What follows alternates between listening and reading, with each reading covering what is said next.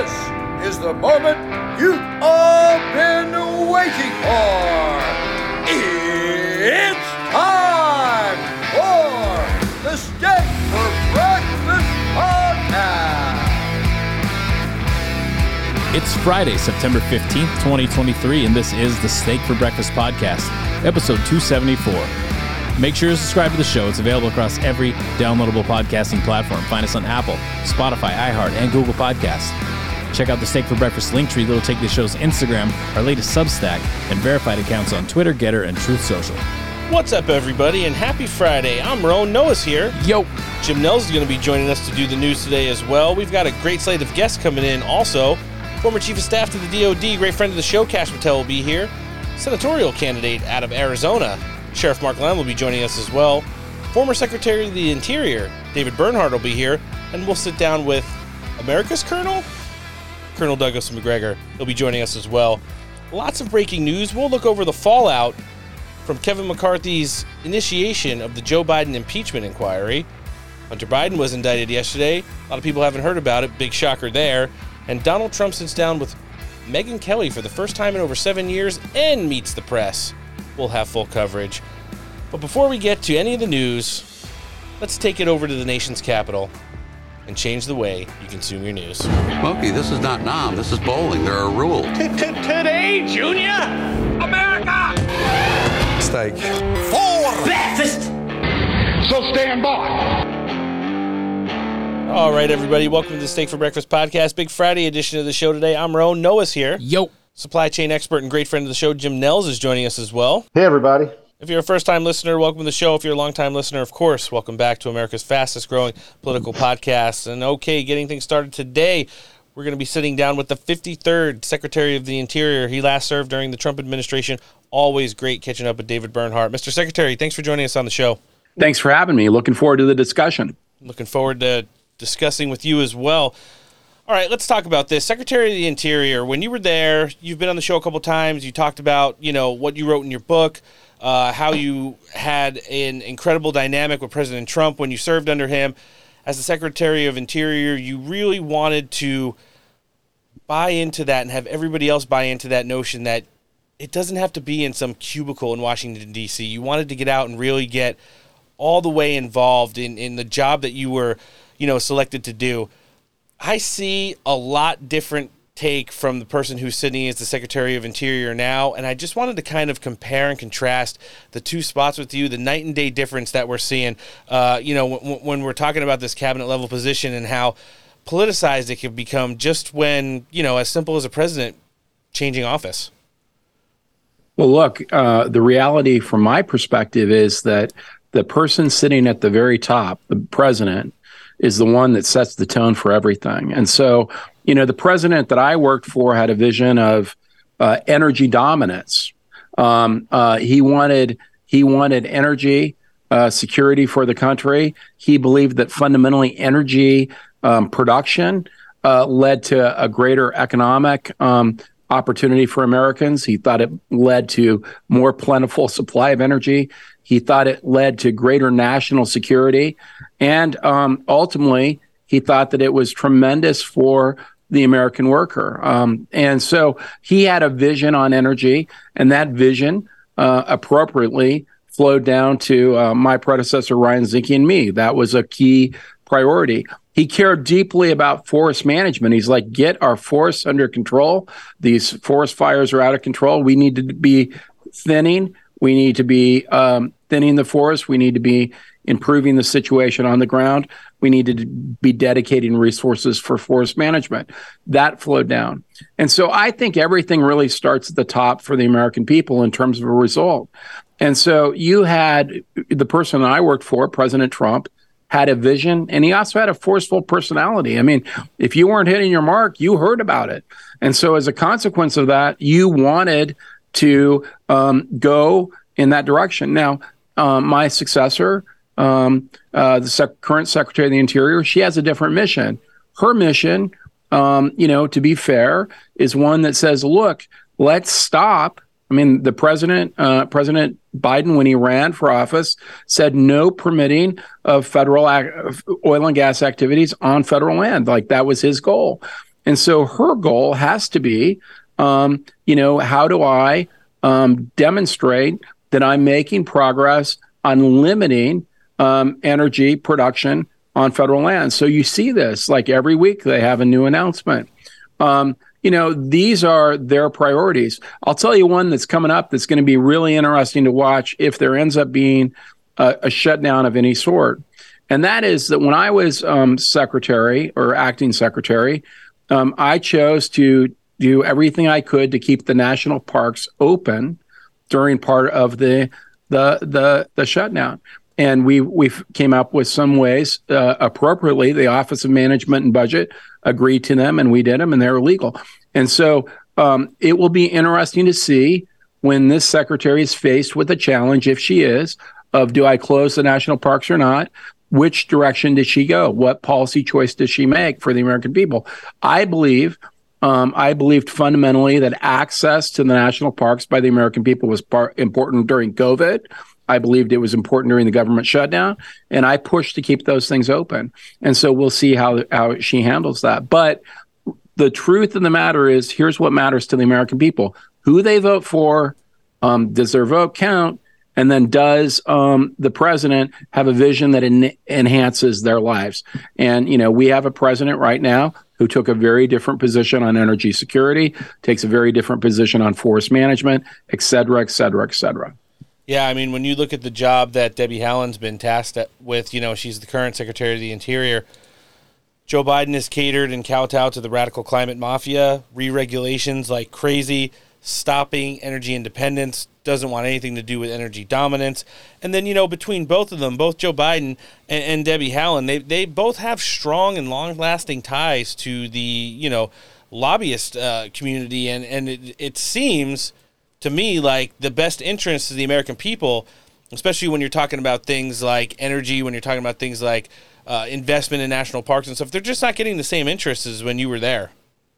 Well, it's a different set of priorities. I mean, I would have never thought in my lifetime that our national energy policy would be, don't develop American energy resources, but beg and borrow when we could develop them here, beg and borrow the Middle East, Venezuela, Russia, because they've decided as a matter of policy, they'd prefer to get energy from foreign sources over the availability of energy in the United States. I mean, there was a time I worked in the Bush administration for George W. Bush, and at that time, the president didn't think that we necessarily had the energy resources that we know we have today in the United States. So President Bush operated in a world where we were dependent on foreign sources of oil because we were actually dependent. Trump and truthfully American technology and entrepreneurship changed that with the shale revolution. But now we're choosing to be more dependent as a matter of choice, as a matter of policy choice. And that is absolutely astounding to me. And it should be astounding to every American. Oh, I mean, you make some excellent points there, Mr. Secretary. And I do want to stay in the category of astounding. Now, I know you're someone that's been tracking the 2024 presidential primary race. I don't think there's any surprises here between the four of us about how strong Donald Trump has been on the campaign trail. Some of the most recent polling that's come out this week shows him in the Real Clear Politics average beating Joe Biden in a head-to-head matchup, although, it's by a small percentage in the 2020 election cycle, according to the same pollsters.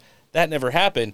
In addition, depending on the polls, you've got between a 30 and 50-point lead for Donald Trump in every head-to-head matchup or individually state-run races in regards to the primary. Is it any surprise to you at all to see Donald Trump remaining so strong and having so much of the Republican base looks like they're committed to him and as he heads towards the three-peat for the nomination? Well, I mean, here's my own personal view. In my lifetime, and this would include, I was a kid with Reagan, obviously, but in my lifetime, I've not seen a American public figure that connects with the American people the way President Trump does. So I think it's different than just a partisan relationship or politician. I mean, you see the relationship and it's significant. And I'm not a politician, but I can tell you this. Here's what I think is a game changer. I think the fact that South Dakota Governor Kristi Noem endorsed the president last week, I think that is a sign that like his support is demonstrably overwhelming. And so I would take that as a clarion call or a big ringing of the bell that President Trump's dominance here is in this primary is very, very, very, very real. People are seeing it. We see it on the ground. We can feel the relationship the president has in terms of the connection to the people. But I think we're about to see a sea change of people just moving forward publicly into his camp more and more and more. And I think that is just the way the cards have been dealt. You know, you made a really excellent point. We talk about it on the show all the time. Do you think now in this election cycle, which is the big difference from 2020, obviously the mainstream media and a lot of facets of the government used the pandemic as kind of cover to keep Donald Trump away from the public as much as possible? There were still rallies, obviously the messaging, but in this cycle now, Donald Trump is able to become that touchable candidate that you don't necessarily get all the time when people run for political office. Like just last week, he does the rally in South Dakota with Kristi Noem. Loved the optics there. Gets on a plane the next day. He's at the Iowa State game, walks into a frat house. He's grilling burgers. He's throwing footballs. He's walking into the stadium. And just being well received is like, this man was the president of the United States. He's one of the most recognizable figures in the history of the modern world. And here he is at my football game, and everybody's just going wild for him. Is it that component that he's been able to add back to the repertoire on the campaign trail that Donald Trump's, resonated so well in this election cycle? Well, I think you're right. I mean, I think he just comes across to the American people genuinely as one of them. I mean, he cares about the American people deeply. They can feel it in him. There's an authenticity to him that, you can't like be a politician and fake it. It's felt in a way that's unusual, in my opinion. It's felt in a way that is unusual and so different than, David Bernhardt couldn't go out and make people relate the same way. That doesn't mean David's not a great guy or whatever, but, it's just not, it's not going to be that same connection. And, the first time I went to a rally, I went there because I had to go basically. And I went and I thought, can you imagine if you went home to a spouse or a friend or whatever, and you said, our plan is to go watch a person stand in the middle of an arena and give a speech for 90 or 120 minutes, and people are going to love it. People would say no one does that. It's completely that doesn't happen. And then you go and it's completely entertaining. People love it. It was vibrant. And I walked away and I said, oh my goodness, this is something I have never, I not only have never seen, I couldn't even contemplate. And that is the relationship. You watch the footage from the fraternity house. And I, by the way, I love that. I have 2 kids in college. And so, I looked at that, and you watch just their enthusiasm for him. When he's throwing the footballs, when he's flipping the burgers, and it's very hard. Yeah, you could take 100 politicians and run that through them, and they're awkward. The kids are awkward. It's just a different environment. And then you throw him into a WWE event. Can you imagine? The average politician, what type of applause they get? He just resonates with the American people differently. He resonates with the American worker differently. Yes, and that's just him. That's not politics. That's just DNA. No, you make a great point, and you just can't beat it when you see the job that President Trump's been able to do, both in time as the president and again as a candidate now. It's like nothing's changed, and actually he's got stronger. I personally feel, after tracking him for so long and doing a lot of coverage, for over 5 years here on the show, that he has definitely reached a point to where he's stronger than I've seen him in any of the primary seasons, and can't wait for him to get into the general election cycle next year. Mr. Secretary, last thing I want to touch with you on, I know you've saw the recent developments that happened up on Capitol Hill this week. House Republican Speaker Kevin McCarthy opened up an official inquiry into Joe Biden regarding impeachment. President Trump endured 2 of those throughout the course of his presidency. When you see some of the things that the House Republicans have been able to just start to uncover right now, where do you see this going eventually? Well, at the end of the day, the impeachment is a proceeding and, legislative act. And I don't ever make real predictions about what Congress is going to do. But what I can say is, like, what's most shocking here, and should be shocking to the American people, is every time, something comes out, it's more indication that there was real financial benefits flowing to people from a person serving in public office. And I find that absolutely an affront as somebody who served, okay? Somebody who basically and willingly and wanted to do this. I left my private sector experience and went to public service and went there because I wanted to do good for the American people. And that comes with a little bit of a personal cost. I mean, honestly, in terms of finances. But you do that because you care about the American people, you care about the country. You get a tremendous benefit by serving, the satisfaction of doing good. And the notion that your family members and you would be involved in enriching yourselves in schemes during that really is an affront, not only to the country, not only to the law, but it really should be an affront to every single person who served. And I find it unbelievable as they, the committees have done an incredible job of identifying just the number of LLCs involved in these transactions, the number of countries involved in these transactions, the interrelationship between where this money came from and the portfolio the then vice president had. I mean, all of that is absolutely jaw-dropping and shocking, frankly. And to be honest, if $1 had flown to Don Jr. during the president's tenure, can you imagine the press attention those types of things would have gotten? And the hypocrisy here that this isn't like on the news every single moment, page 1 through 20 of the Washington Post, in my mind is just, it is absolutely the epitome of how different politicians are treated because of their party affiliation. Let's be honest. Yeah, that's basically what we're going to be talking about here as we're getting the show ready to get kicked off. And it's the 2 tiers is one thing, but just like, I mean, the Hunter Biden indictment that happened yesterday, 5-year investigation. There's, FARA violations, there's tax violations, and then what do they wind up indicting him on? Some BS gun charge that has no connectivity to Joe Biden in any context and kind of allows Hunter Biden to have a free pass and questioning moving forward. You mentioned Don Jr., 28 hours plus he had to go sit and testify before the House committees, and they were threatening him with, like, jail forever and treasonous acts and this, that, and the other thing. We're just not seeing the same thing. I do like the fact that Republicans are going to take the high road in this, but at the same time, I do want to see justice served if there were actually any kind of crimes committed, which, based off of some of the evidence that we're hearing, and some of the moderate Republicans have already come over and said, this is big and this is important. I really hope that this does go somewhere.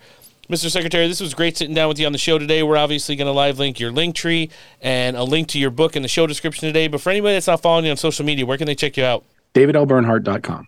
Love it and absolutely love catching up with you today. This was the 53rd Secretary of the Interior. He's last served during the Trump administration. Mr. David Bernhardt, thanks for joining us on the show. You bet. Have a good one. Thanks a lot, guys. Can I just ask, what actual evidence do you have as opposed to allegations to show to the American public that would merit an actual impeachment inquiry of Joe Biden and prove that today isn't just about some of you... Oh, I don't know. Speaker McCarthy for the sake of enacting political revenge. This isn't about political revenge. We have the bank accounts. We can see, ma'am, you can see that the homes that the Bidens own can't be afforded on a congressional or Senate salary. You also understand that it's not normal for family members to receive millions of dollars from overseas interests. Those things aren't normal. That's not normal to have 20 shell companies. These things are not normal, and it alludes to not only just widespread corruption, but money laundering, if not influence peddling itself. And we also have the vice president at the time on record saying that the prosecutor was fired. Well, son of a bitch, the prosecutor was fired, right? Because the prosecutor was going after the company that his son was working on. That's what we have. If you can't see that, if you are that blunt, look, I'll turn it over to the attorneys. People can't see that. I'll get the lawyers up here. Because you don't report on it. You're not, I don't think, reporting on it today. I'm not sure how you know what the American people think, but here's what they might wonder. Actually, if you're a federal prosecutor, you would be asking yourself, how can there not have been an indictment for a FARA violation against Hunter Biden? How can there possibly... my understanding and discussions with staff have confirmed my impulse that this would be very much the basis of a Foreign Corrupt Practices Act investigation, given the circumstances that we know. The question is, it's funny. After we come out of the events that John Durham, for example, testified to our committees about how investigations proceeded through our investigative agencies without proper predication. It's not that you have to prove the case. It's not that, you understand, to this point, there's not been a single subpoena to a Hunter Biden bank account or a Joe Biden bank account or any other Biden family member's bank account, because until an impeachment inquiry commences, that's not a jurisdictional possibility. Well, it would be stretching jurisdiction to do that.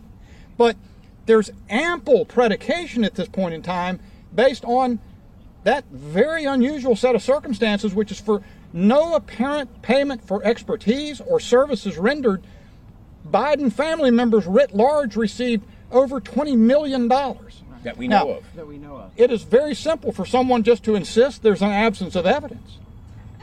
But if you can look in the face of that and contend that's, anyone has a right to their opinion, Well, at least everybody now gets a kind of a feel on how the media reacted to Kevin McCarthy launching the inquiry into Joe Biden for impeachment earlier this week.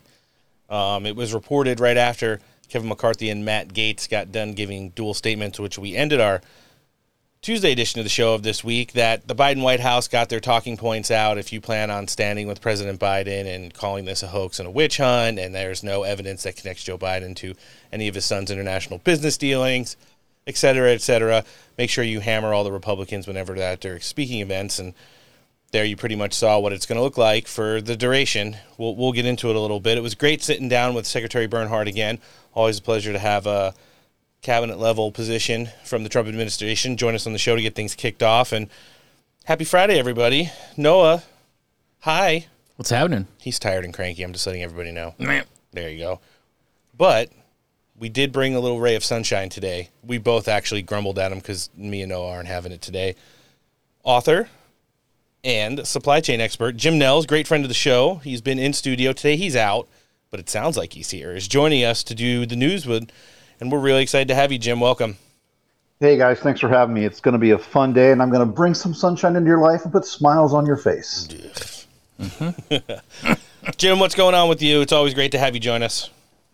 I've been really, really busy working on some new articles, trying to do a series on crime in the United States, on how the top 10 cities are just devolving into dystopian nightmares. So we'll see some stuff there. Got an article coming out Monday about the Biden economy and Bidenomics and how it's driving more and more people into bankruptcy. Credit card debt is at an all-time high in the United States. And oh, by the way, the president's going to be impeached. The son is going to be tried. And now, if you notice, the Democrats, they're all saying, well, Hunter Biden's a private citizen. He has nothing to do with the president, and the president had no direct knowledge of his business dealings. So it's going to be a fun couple of more months. I'm going to call bullshit on that. I think we all are. Well, we're going to get things rolling here. We're going to be talking about the fallout from the launch of the impeachment inquiry. We also have some breaking news over the last 24 hours. Hunter Biden's been indicted for the only charge that couldn't link him to his father criminally, the gun charges. You could tell where we're going with that one. And then on the back end of the show today, we know that Donald Trump sat down with Megyn Kelly for his first interview with her in over 7 years. We've got a couple highlights from that. And then Donald Trump gets ready to meet the press this weekend for the first time in a long time. He's going to be sitting down with their new host, and they dropped a couple clips that just let you know which direction that's going to go in. Donald Trump's also at 2 different speaking events in Washington, D.C. today. One that's, faith and family based, another one that's like kind of Women for America First. So if we hear anything that's pertinent, we'll grab it and throw it in the show. But, we're getting into this right now, and you'll be able to figure out by the end of the show. Right now, I don't know what you guys are, betting-wise. I'm 49-51. Joe Biden is not going to be the nominee in the Democrat Party for 2024. That's where I'm at percentage-wise right now. Well, they're just not going to select him? Well, that's the thing. Let's talk about this. So filing dates, today, September 15th, are 1 month away for the earliest states for the Democrats, and that's Nevada. Remember, we played a clip on the show last week, Noah, where Gavin Newsom was asked about it, and he's like, oh, yeah, Joe Biden's definitely the nominee. We all know that that's not true. So that's one thing that kind of throws a little bit of gum in the gears of the DNC. But then there's also the nuclear option, which shows lack of party unity and the inability to circle the wagon, something the Democrats are not really known for. It's more of a Republican tactic. And that's what happens if this gets to the convention and they can get delegates to back out and reshuffle and all just kind of dump them into whoever they decide to hitch their wagon to, because for some reason or another, looks like it might be criminally related at this point. Joe Biden just cannot be the nominee for the Democrat Party. There's also Rowan, I'm gonna push back on you a little bit here. I know that David Ignatius came out with his article saying that he shouldn't run. There was an op-ed in the New York Times saying that he's too old to do it. And let's face it, Joe Biden's older than dirt, right? But the people that are pulling the strings, as long as they can do a weekend at Bernie's with Joe Biden will be the nominee because he is infinitely controllable by the deep state that wants to run the country. He will, as long as he has not started to decompose in front of us, he will be there. The only way that I see this going, that where Joe Biden is not the nominee, is if he decides that he's had enough, he wants to pardon his son Hunter, he pardons Hunter, then gets on his horse and, or his bike and rides into the sunset until he comes to a stop sign and falls down. There you go. But that's what's going to happen, I think. There's no way any white candidate's going to come in here and try to usurp Kamala Harris. It just would look too bad. So if they want to put someone in front of Kamala, it's going to be Michelle. But I think as long as Biden can at least pretend to be alive, he's going to do it unless he decides to take the nuclear option and pardon Hunter. Here's the thing. I thought he was going to say as long as Michelle is. I don't know how much of a difference it makes. But Hillary Clinton was back at the White House this week. Gross. And, I'm hearing now, I don't know if you guys saw, notorious proprietor of Everything's Fine, Don't Look Over Here, Ian Sams was also dispatched this week as well. I think there's a lot of pressure internally that, listen, they told Joe Biden this is going to be his show. He got elected in 2020 by some act of God, and everybody was like, holy shit, do you see what we did when he starts going out there and falling all over the place? Listen, Joe Biden, and we'll play the clip later, he says he was raised by Jews in the synagogues yesterday on the telephone. Man, that guy was raised by everybody. A plethora of individuals. Yes. And they're all He also taught political theory at University of Pennsylvania, according to him. I'm just wondering, how cool is his life in his mind? He must have had the best life ever, what goes through his mind on a daily basis, because I would love to have the life that Joe Biden thinks he had. Hey, listen, somebody wrote an article about that this week, and in the same breath said, Joe Biden's not going to live to see the end of his next term. Let's all be real. That's where they're at right now. But I think when you start seeing these people that come out and try to smooth things over, in addition with having people like Hillary Clinton back in the White House, so they told Joe Biden this was going to be a one-trick pony. And once you're in, you're essentially, like Jim said, you're the guy. As long as they could weekend at Bernie's I'm still the president. If I run and I have an election like I did last time, I'll get a second term. Doesn't matter how dead I am. And I think there's a lot of people who are telling him, Joe, we got to turn it off. And he's like, I don't have to turn off anything. I'm the president. Mm-hmm. And I think his wife's doing the exact same thing, too. They want their moment in the spotlight, and they want to be able to smooth over the fact that Joe Biden was a racist retard for the entirety of his, senatorial career. And then how do people argue against that fact? Well, and then, Barack Obama called him a straight up dumbass so many times and said he fucks everything up. You can't argue with that. That's his boss. But yeah, I think the only hope to keep Joe out is actually if they just tell him he's already served 2 terms and that he can't run for a third. You know what? That actually might work. Kevin McCarthy was up in the Capitol yesterday. He was talking to a gaggle of reporters who wanted to treat him the same way that they did Scott Perry. Let's see if that went any better for the reporting crew who was trying to get a gotcha moment. What impeachment inquiry is to do is to get answers to questions. Are you concerned about all the stuff that was just recently learned? Do you have any concern? Have you asked the White House any questions? Yes. Okay. Do you agree that, do you believe the president lied to the American public when he said he never talked to his son about business dealings? Yes or no? It's all right. I can't answer that. You can't answer that? Do you believe when they said the president went on conference calls? Do you believe that happened? That's what the testimony says. Okay. Yeah. Do you believe the president went to Cafe Milano and had dinner with the clients of Hunter Biden, who believes he got those clients because he was selling the brand? That's what the testimony said. Okay. Do you believe Hunter Biden, when you saw the video of him driving a Porsche, that he got $140,000 to buy that Porsche the next day? Do you believe the $3 million from the Russian oligarch that was transferred to the shell companies that the Bidens controlled after the dinner from Cafe Milano took place? So the testimony. Okay, then I go back. Do you think the president lied that he? But is that an impeachable? Is lying an impeachable? Well, you want to know. I'm not saying impeachment. All I'm saying is I would like to know answers to these questions. The American public ought to know. So there was that. You don't have to yell and scream at them. You could just make them feel like the retards they are. It's going to be an uphill climb because here's the thing. For as much as Kevin McCarthy, we all feel was willed into this decision, I don't feel like his heart's in it, to be honest with you.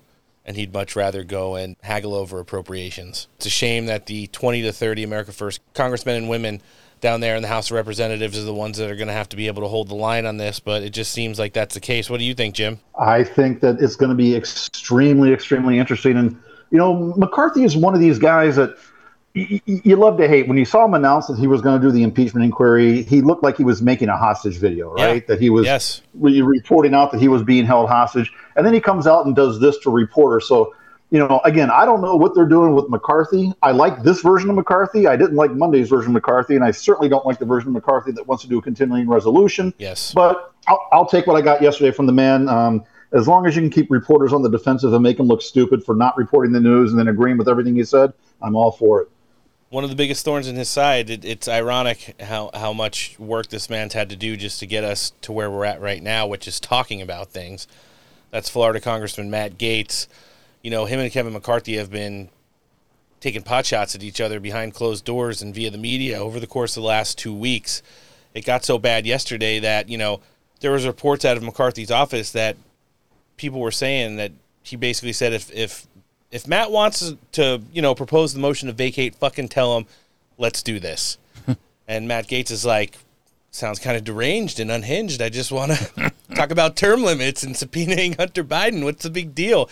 That's where they're at right now. It's like, you mad, bro? Yeah, the cool kids and the school bully are, you know, it's coming to a head at some point. Are we going to see like a Christmas Story version of this, or is it going to be a little bit different? I don't know, but we'll have to see. You mean like Joe Biden falls down and can't get back up because he's wearing a puffy jacket? Oh, Ralphie, your mom's coming. That's the other part of the movie. Yeah. Matt Gaetz jumped on Newsmax with Eric Bolling yesterday and was talking about some of the way that the media is now kind of refocusing their weaponization towards those who are going to be investigating the Biden crime family. Let's check it out. A bunch of news services today received this memo from the White House from Ian Sams. I don't know who this hell this guy is. First time I've ever seen him. Kind of a wacky looking guy. But for White House it's counsel. About calling you guys liars. And the operative line right here, Congressman, is that it's time for media to ramp up its scrutiny of House Republicans, you, for opening an impeachment inquiry based on lies. You want to respond to the White House? Well, clearly, I think what we can all agree on is that Matt Gaetz hasn't received enough media scrutiny. So certainly if the White House is there to dial that up, I don't know what they're waiting for. But you know what this rang like, Eric? Remember back when the Hunter Biden disinformation letter came out? We had the laptop that had all this evidence of corruption on it, and the White House and the Department of Homeland Security and the FBI, they were all trying to get media companies to censor it. And you see, this is that same play that they're running again, but now they want no coverage of the corruption, of the bank records, of the travel logs, of the devices, of the communications, of the threats, of the bribes, all of the things that build the evidence for this massive case that we have. They're trying to really deter coverage by sending a threat from the White House. It's quite from something. The White House to media companies. My pocket constitution, the left goes crazy when I pull this out. They think they hate it. They hate it. The same one. There's violations of the First Amendment in this letter, I believe. We'll keep it at that. Jim doesn't like it when Matt Gaetz refers to himself in the third person. Jim thinks that that's really, really bad. You leave Matt Gaetz alone. He's got that's going to be Governor Gaetz someday or Senator Gaetz, to be honest with you. Bob Dole doesn't like this. R.I.P. Bob Dole likes Viagra, though. I'm Bob Dole. When you start to look at the media narrative and the evolution of this whole thing, it's great to reference that letter from the 51 former intelligence officials who said the Hunter Biden laptop was Russian disinformation. From day one, and this is going all the way back to the 2019 campaign, even when reporters were hammering him on the road and all the way up through and including the debates, Joe Biden did nothing wrong. There was no evidence that Joe Biden did anything wrong. There is no direct evidence connecting Joe Biden to do anything wrong. Now there is a lack of impeachable evidence that Joe Biden did anything wrong. And I can only assume at some point we'll get to there's a mountain of evidence and wrongdoing. However, Joe Biden did not know about it. And that's kind of where this media narrative is already going to because, Joe Biden didn't know he was doing anything wrong. Yes. But you're stopping one short. Joe Biden knew what he was doing was wrong, but he just loves his son too much. And that's his biggest flaw is that he just cares too much about Hunter. And let's face it, don't we all know someone who has a family member struggling with addiction? Can you really blame Joe for wanting to help his son?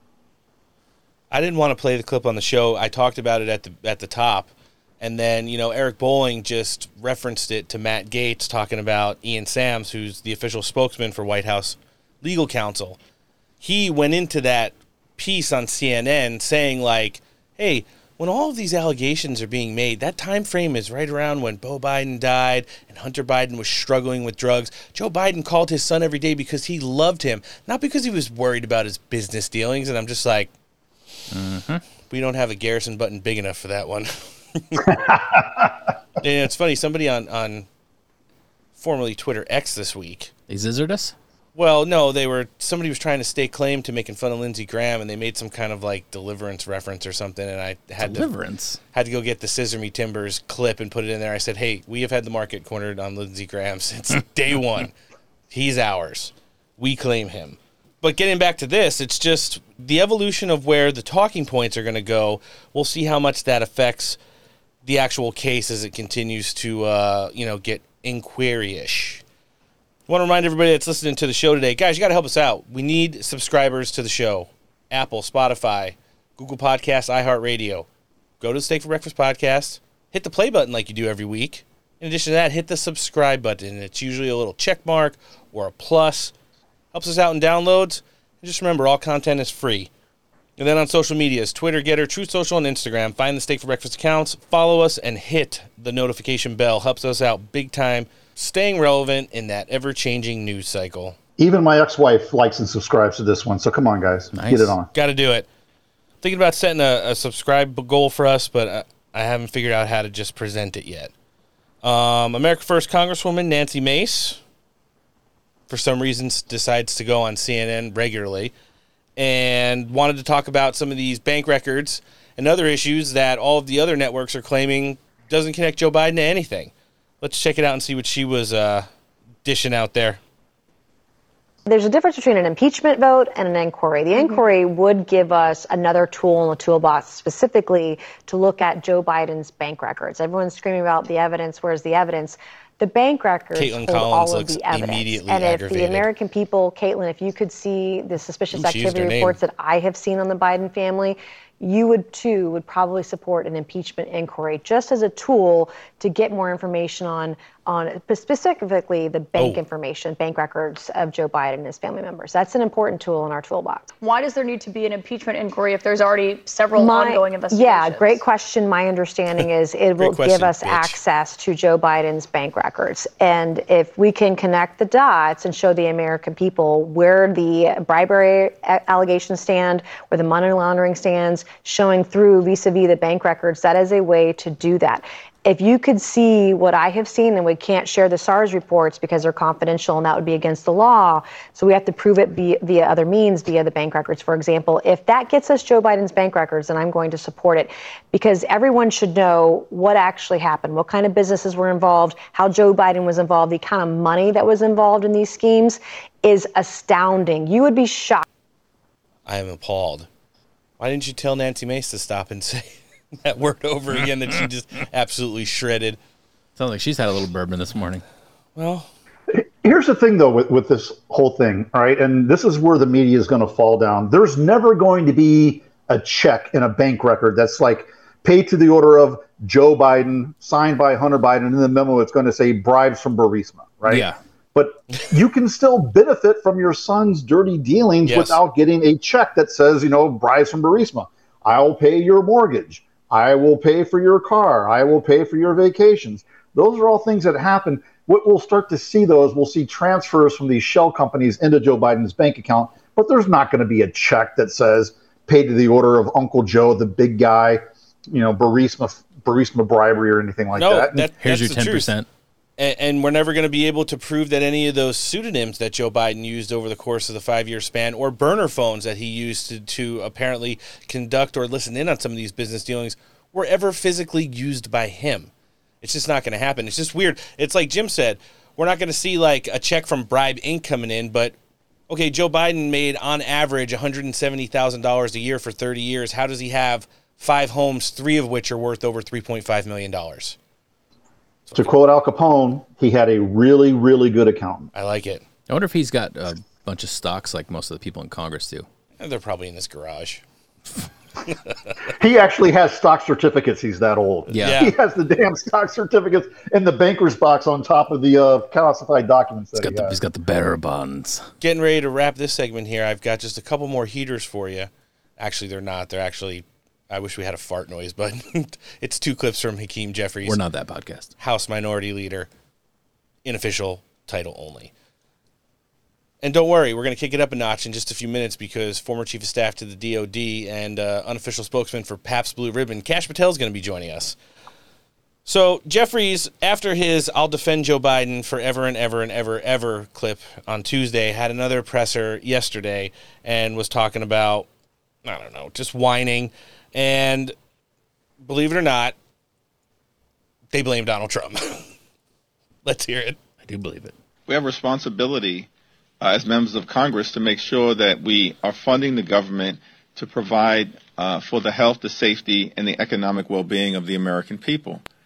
And launching this illegitimate impeachment inquiry is certainly a distraction. Instead of focusing on doing the business of the American people, extreme MAGA Republicans are doing the bidding of their puppet master in chief, Donald Trump. That's a good one, though. Puppet master in chief. When Donald Trump says jump, and his extreme MAGA Republicans say how high. Leading the charge in this House Republican conference right now are extremists like Marjorie Taylor Greene and George Santos. You leave the they king are alone. driving the train right now and doing the bidding, of course, of Donald Trump. And it's unfortunate that we find ourselves in this situation. You know, it's funny. Their responsibility. It's funny that let's turn that guy off. He wouldn't drop Matt Gaetz' name, even though Matt Gaetz shit on him on the House floor the other day, because he knows if he starts messing with Matt Gaetz, he's going to get the smoke. Be honest with you. When is the last time anyone linked Marjorie Taylor Greene to George Santos, for God's sake? Wow, that was a jump. Hey, we respect King Santos on this show. I'm hoping that he does The View. Apparently, they've invited him again, and he put out a poll on his Twitter account yesterday. Should I do The View? It was like 75 to 25 yes. Oh, that would be fantastic. All right, last clip here before we're jumping in with Kash Patel. And, listen, the Democrats in the House who have no defense of these allegations right now, they're going to make this about a government shutdown. Please understand, if you're listening to the show, if politics isn't necessarily your forte, you don't understand how the Congress works, the appropriations that they're supposed to be working on now, and there's a deadline, the government shuts down in 15 days if we don't figure it out because, well, I guess those MAGA Republicans in the House, they're not signing a continuing resolution, and they're definitely not doing an omnibus.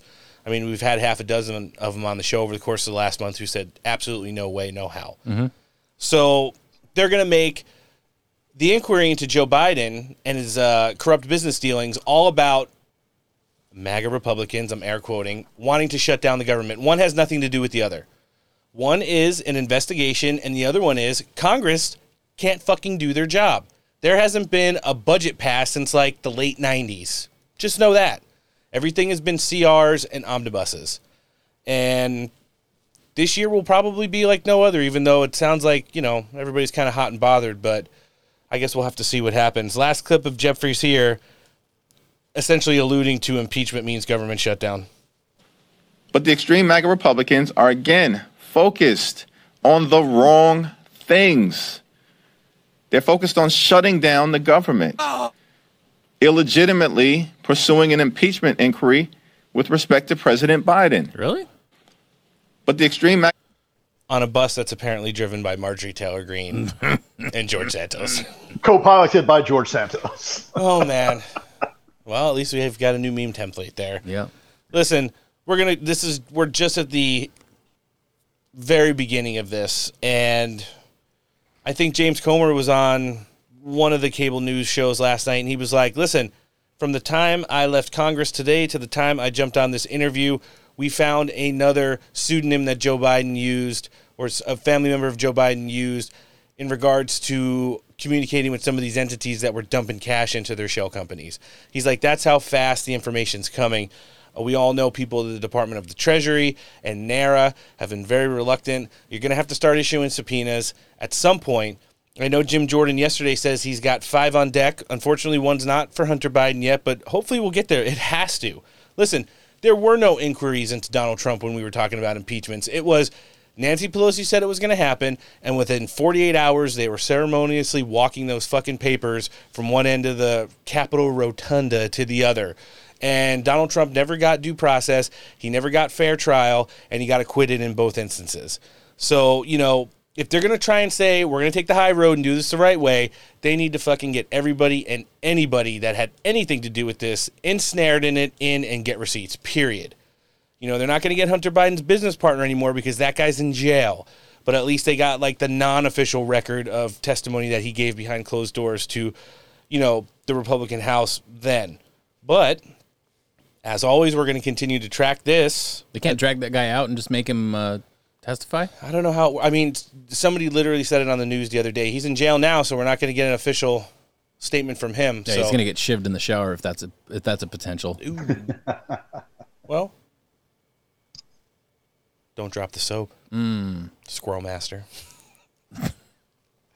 We're getting ready to jump in with Kash Patel right now, but before we do that, let's hear from one of our partners. This episode of the podcast is brought to you, as always, by Man Rubs. Rubs, barbecue tools, blow torches, t-shirts, coffee cups, and all-around barbecue-related gear for you to make barbecue great again. Can be found at manrubs.com and on Instagram, manrubs. Use the code STEAK15 for 15% off your order. All right, joining us next on the show today, this big Friday edition of the Steak for Breakfast podcast. He's the former chief of staff to the DOD, served a little bit in the DNI, was a senior assistant to President Trump, enjoys a full round of golf, and a cold Pabst Blue Ribbon on the back nine. Mr. Kash Patel, thanks for joining us on the show today.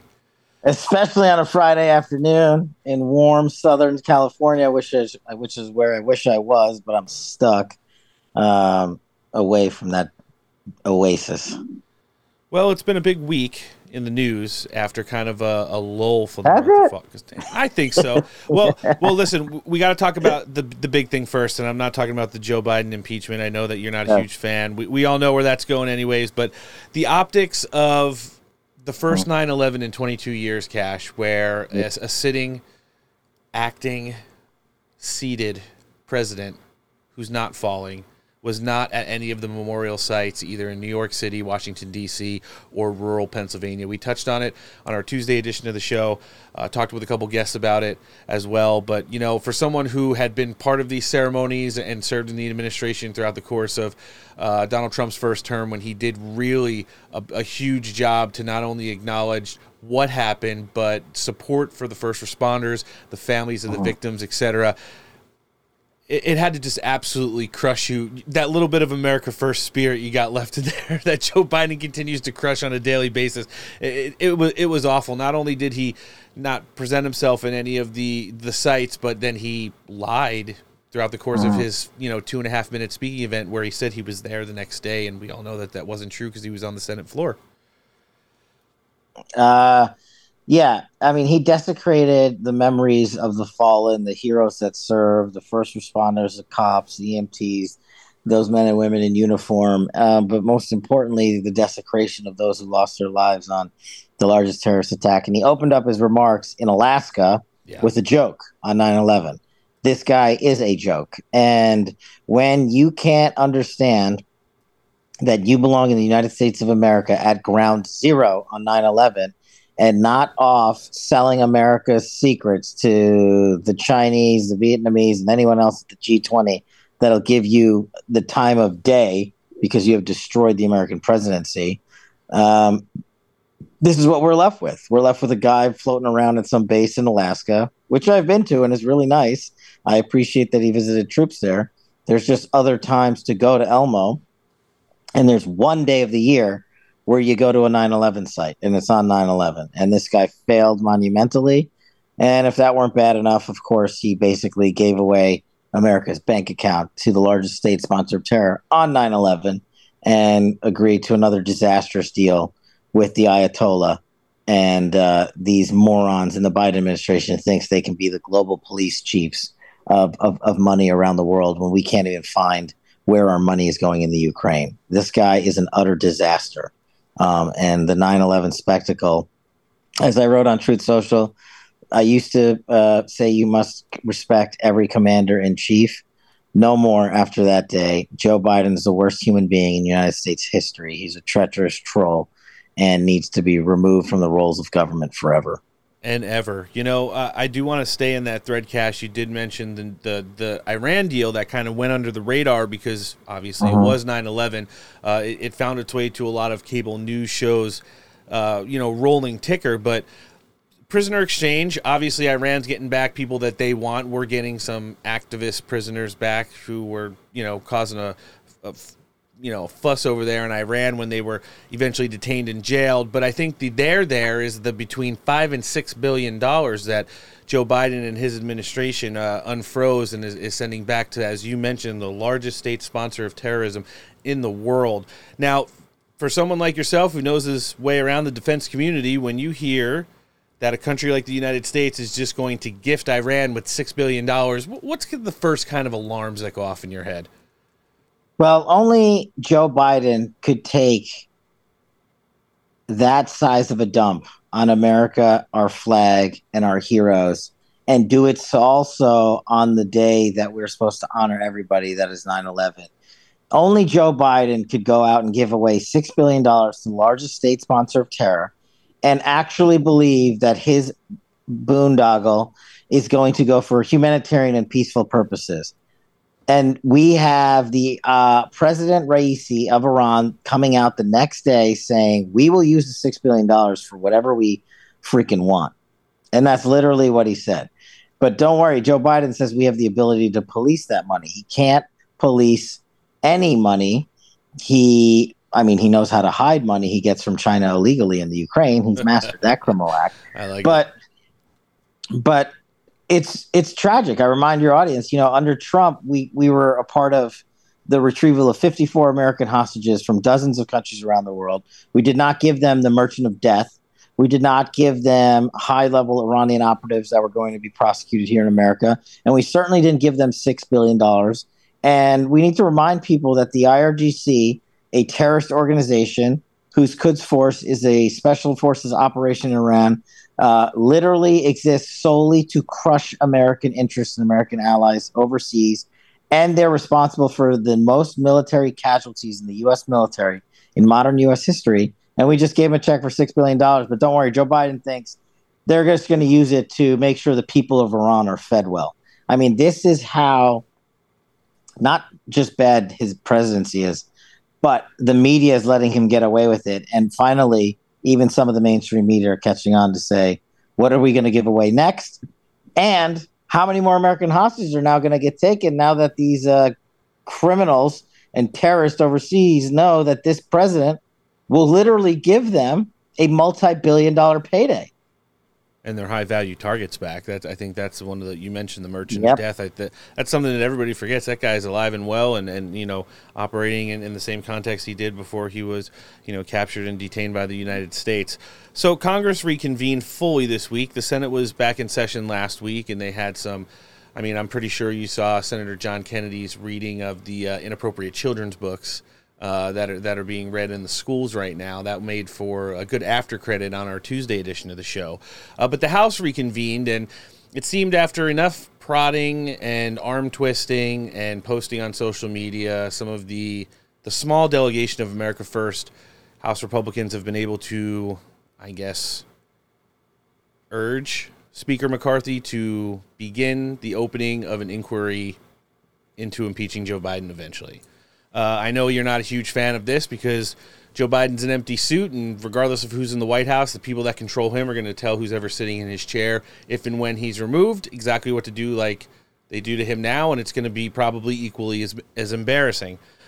But the fact of the matter is, Cash, that, I mean, you worked in the intel community as well.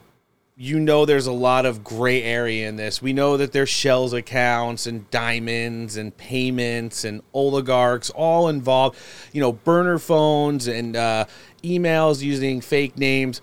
But when you really get into this, and I know you're not privy to the investigation, but you've seen stuff, you know, when you served. Are the House Republicans going to be able to really tie physically Joe Biden to some of this stuff? Or is this more of like a Hunter Biden was kind of using the at the time vice president's office as like a human ATM machine and you know, pay for play and influence peddling while Joe Biden was the vice president under Barack Obama? What do you think? It's like any other criminal case involving fraud. You almost never get a videotape of the criminal confessing his crimes and directly tying himself to the crime.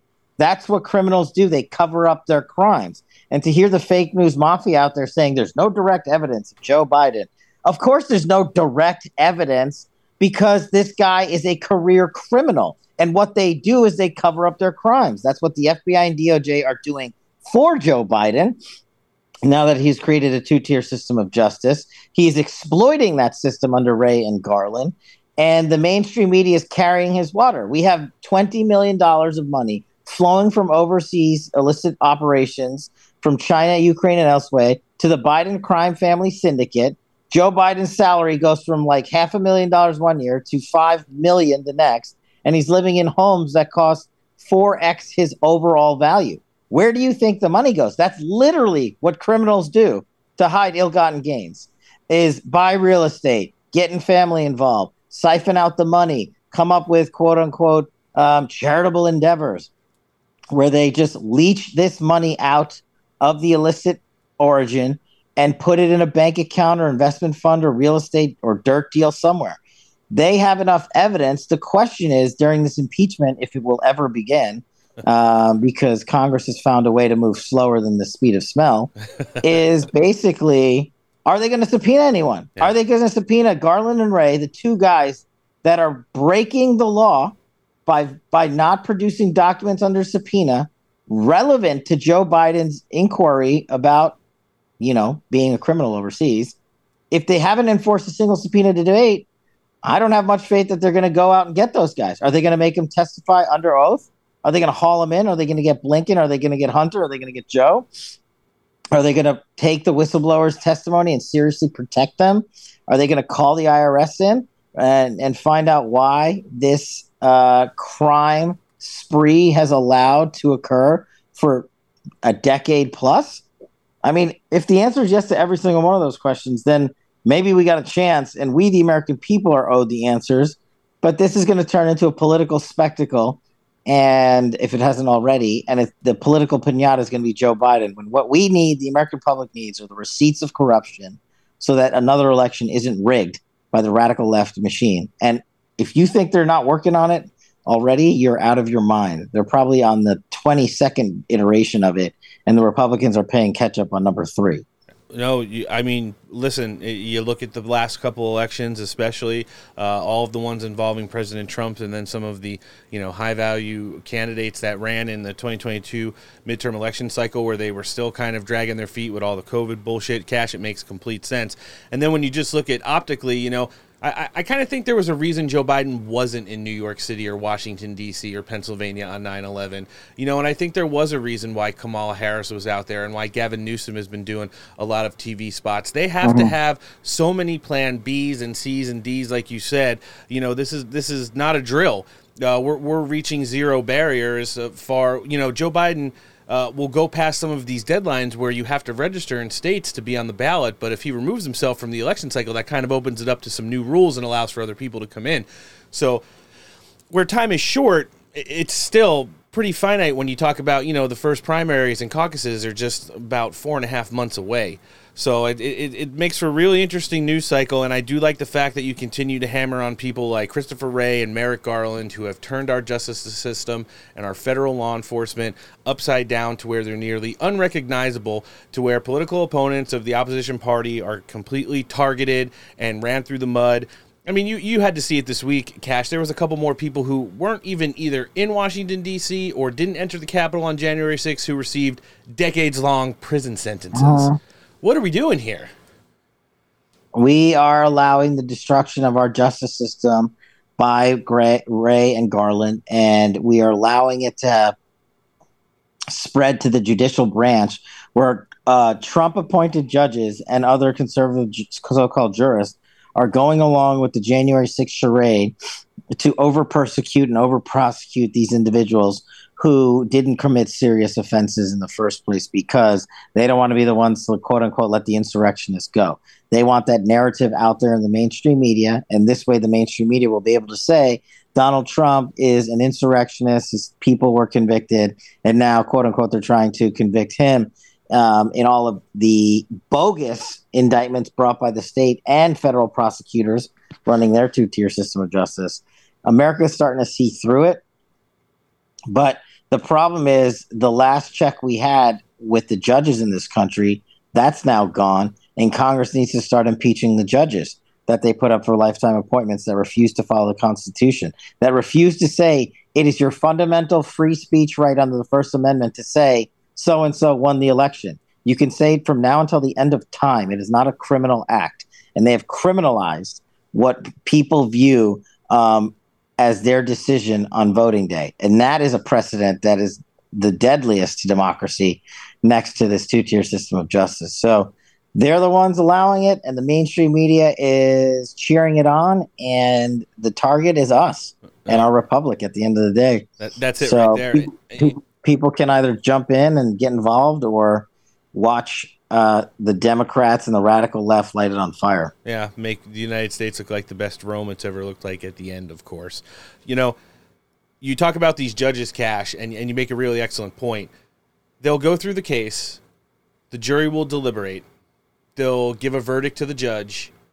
And the night before sentencing, the judge's clerks will go over to the lawyers of the defendants and say, hey, just to let you know, we've got our disposition, they've reached a verdict, you're going to be sentenced, and the judges decided to add terrorism charges to that, which is just like, double jeopardy. You go from serving maybe like a year or two in prison for, let's just say, property destruction. I'm not referencing any specific instance, but then add 10 years to that with the terrorism charge. It's like over a decade of your life completely washed out for, hopping over a bike rack on January 6th. It's ridiculous.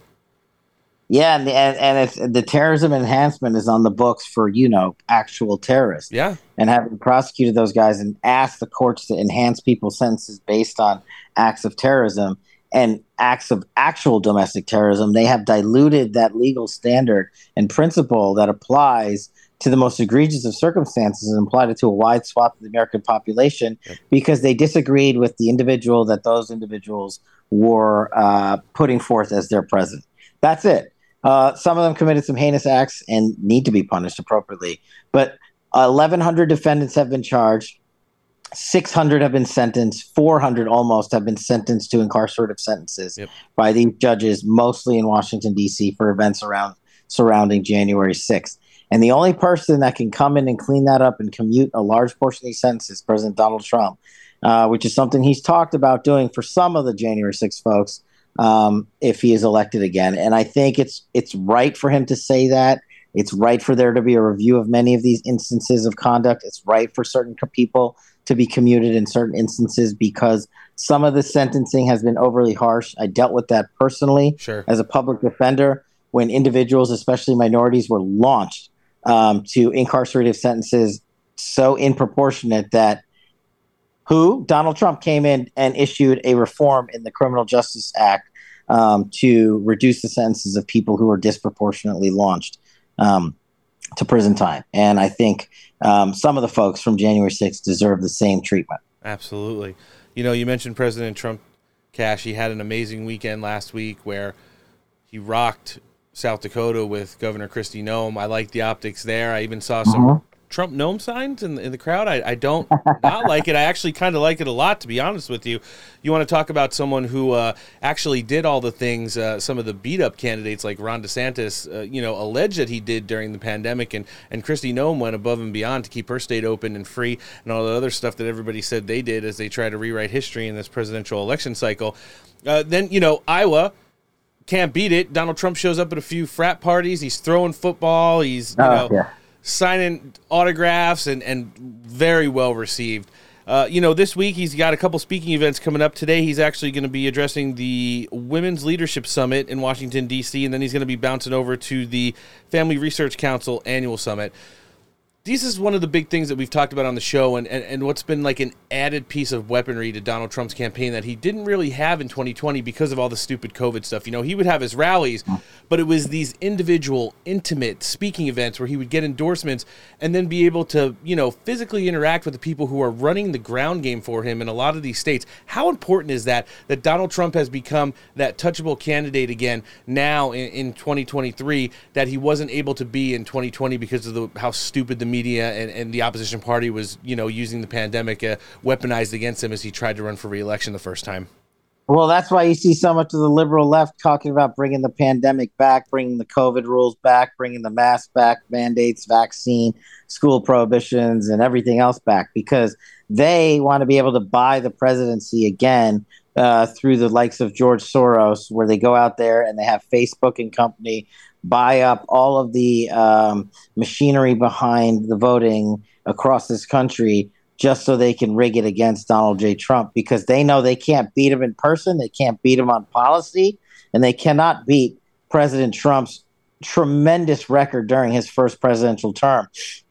And that now President Trump is able to sell to the American public in person, and there's no better communicator, there's no better person in the media, and there's no better debater than President Trump. And you don't have to take our word for it. There is 70,000 Iowans that went absolutely ballistic when President Trump was flipping burgers and tossing footballs at an Iowa State football game. And I think Ron DeSantis had 3 hecklers following him around the same game. So the math speaks for itself. The individual's abilities speak for themselves. And the only thing the Democrats can do to shut down President Trump is to gin up yet another iteration of COVID and shutdowns and lockdowns and mandates and try to win this thing based in the matrix rather than in the real world where President Trump dominates. Yes, he certainly does. Cash, last thing I want to touch with you on, it's something we always talk to you about when you come on the show. Obviously, we like to promote all the great works that you've been doing. I'm pretty sure the book's been a hit. And congratulations on finally getting your Government Gangsters Manifesto out there. And then anything that's going on with the organization, give us a little update and tell us where we could find everything at. Yeah, thanks so much. Yeah, Government Gangsters is finally releasing in less than 2 weeks. It's going to the show. It's going to print. The Biden administration has tried to shut us down. Let's go destroy the deep state together. That's the whole point of the book. And I name every government gangster and how we resolve our agencies and departments to return working for the American people and stop being weaponized and rigging elections. It's not a Democrat or Republican thing, and a lot of people are going to hate what's in there. I know the Biden administration does. They tried to block 99% of it for 10 months, and we won. And the rest, we're still doing the great work at the Cash Foundation. Check it out at thecashfoundation.com. We're giving away tens of thousands of dollars a month to not just January 6 families in need, but kids who want to go to summer camp or get an education. We endow a scholarship. We're helping veterans. We're helping active duty service members. We're helping people who need legal defense funds for whatever. So the great work of the Cash Foundation continues. And we've got some brand new merch coming out. So check it out. All the money goes right back to the foundation. It's a 501c3. I'd love to see, maybe we'll do a t-shirt for Silver Spoon Dan Goldman and his baseless attack on me for helping whistleblowers who bravely came forward with the truth. I actually like that idea. Maybe we'll do that. I did refer him to DOJ criminally and to the ethics community for lying about the Cash Foundation. That guy is every bit of a weasel as Adam Schiff is. And I just got a new t-shirt idea. This is great. Hey, listen, we got breaking news on Steak for Breakfast. In addition to all the fire commentary that you provided today, Cash, we're going to live link, obviously, the pre-order for the book and the foundation in the show description today. There's only one place to find you on social media. What can we live link there as well? Cash at Kash on Truth Social. It is on absolute fire. As President Trump says, it's hot as a pistol. And now the mainstream media is coming over to Truth Social because they know you're only getting President Trump in one place. That's it. Rocking and rolling on Truth Social with all of us. Come on over. Absolutely love it on this Friday edition of the Steak for Breakfast podcast. Listen, this guy wore a lot of hats during President Trump's time in the White House. He's also a great friend to the show. Mr. Kash Patel, thanks for joining us today. Thanks, boys. Have a great weekend. You too. He's making these claims without demonstrating any evidence. Republicans, like everyone else in the world, have not presented any evidence and apparently not found any evidence. Republicans haven't been able to point to any wrongdoing, that they don't have enough evidence or any evidence for that matter. Again, we need to say that up until this point, House Republicans, including the ones pushing the impeachment inquiry, have not presented any evidence. There is no evidence. No evidence that we have seen yet. There is no evidence to support that the president did anything wrong. I know the House is beginning an impeachment inquiry. I haven't heard any allegation of something that would rise to the level of a high crime or misdemeanor. I think it'd be very unusual to actually see a referral of impeachment. I don't expect that to happen.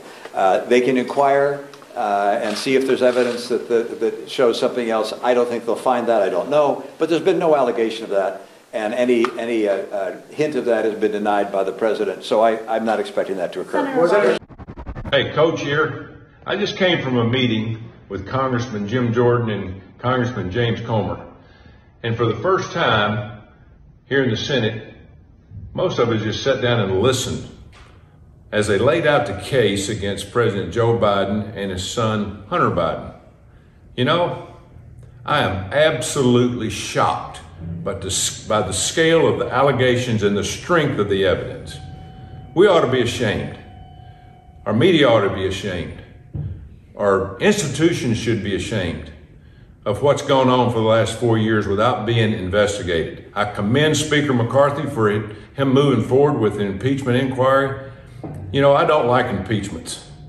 It holds back our country, but in this case, it needs to happen. The American people deserve the truth.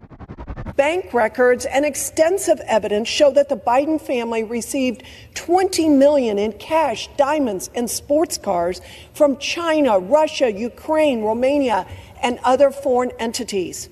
Joe Biden was directly involved in this foreign influence peddling scheme, and when Biden's son demanded $5 million in cash from a Chinese official, he wrote, "I'm sitting here with my father."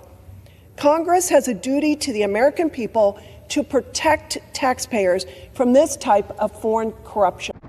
He seems to be implying that you are not doing these things for the reasons you say, but that you were requesting, or perhaps through other people requesting, some special handling or treatment in the ethics complaint. You're saying that's a lie tonight.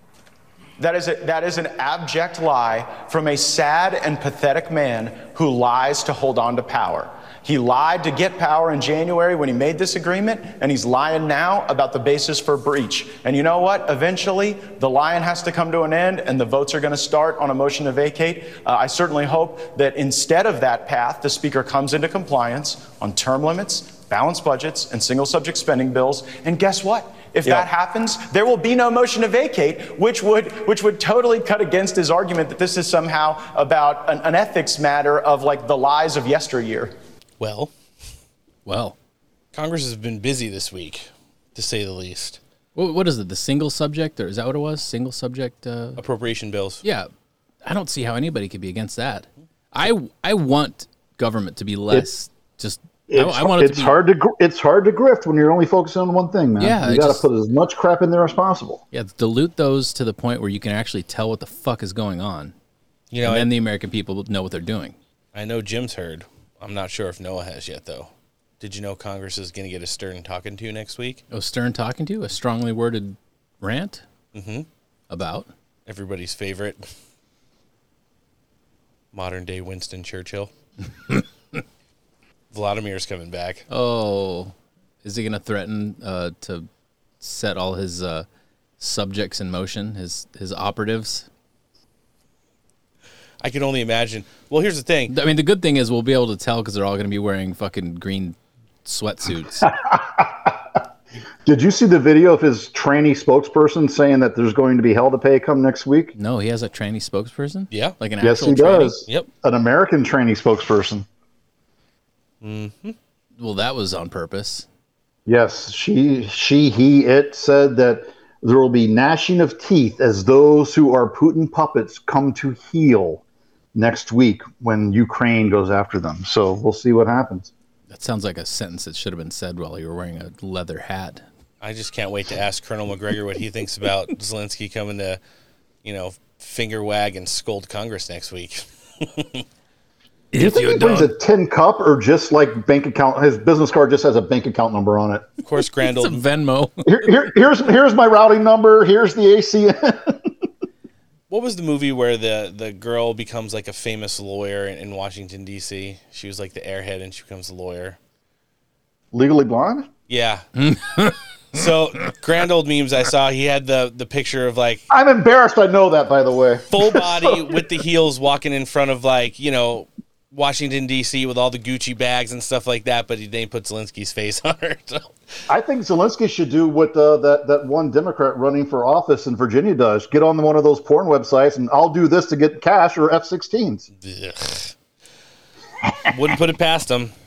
Give me the money or the asylees will revolt. You have no idea how expensive a chateau is in the south of France. True story. Hey, listen, those Ukrainian pensions aren't going to pay themselves. They're not. We're paying them. Yes. Good catch. Much like Hunter Biden was caught yesterday up in Delaware, where he was indicted on charges for illegally purchasing a firearm, lying on the paperwork because he was dealing with his crack addiction when... That's the only thing that we're going to get out of him, I think. And after he dumped the gun in a garbage can near an elementary school. Oh, no. Don't put that on him. That was his wife. His dead brother's wife, who was then his girlfriend who did that. It's very normal to go stick your dead brother's wife after he's dead and in the ground. Totally normal. They blamed it on the family. They blamed it on an illegal alien first. In case yes. What? Yes. Doesn't he know that's a no-no right now? Don't you mean undocumented immigrants? Don't you mean accidentally present? Stop it.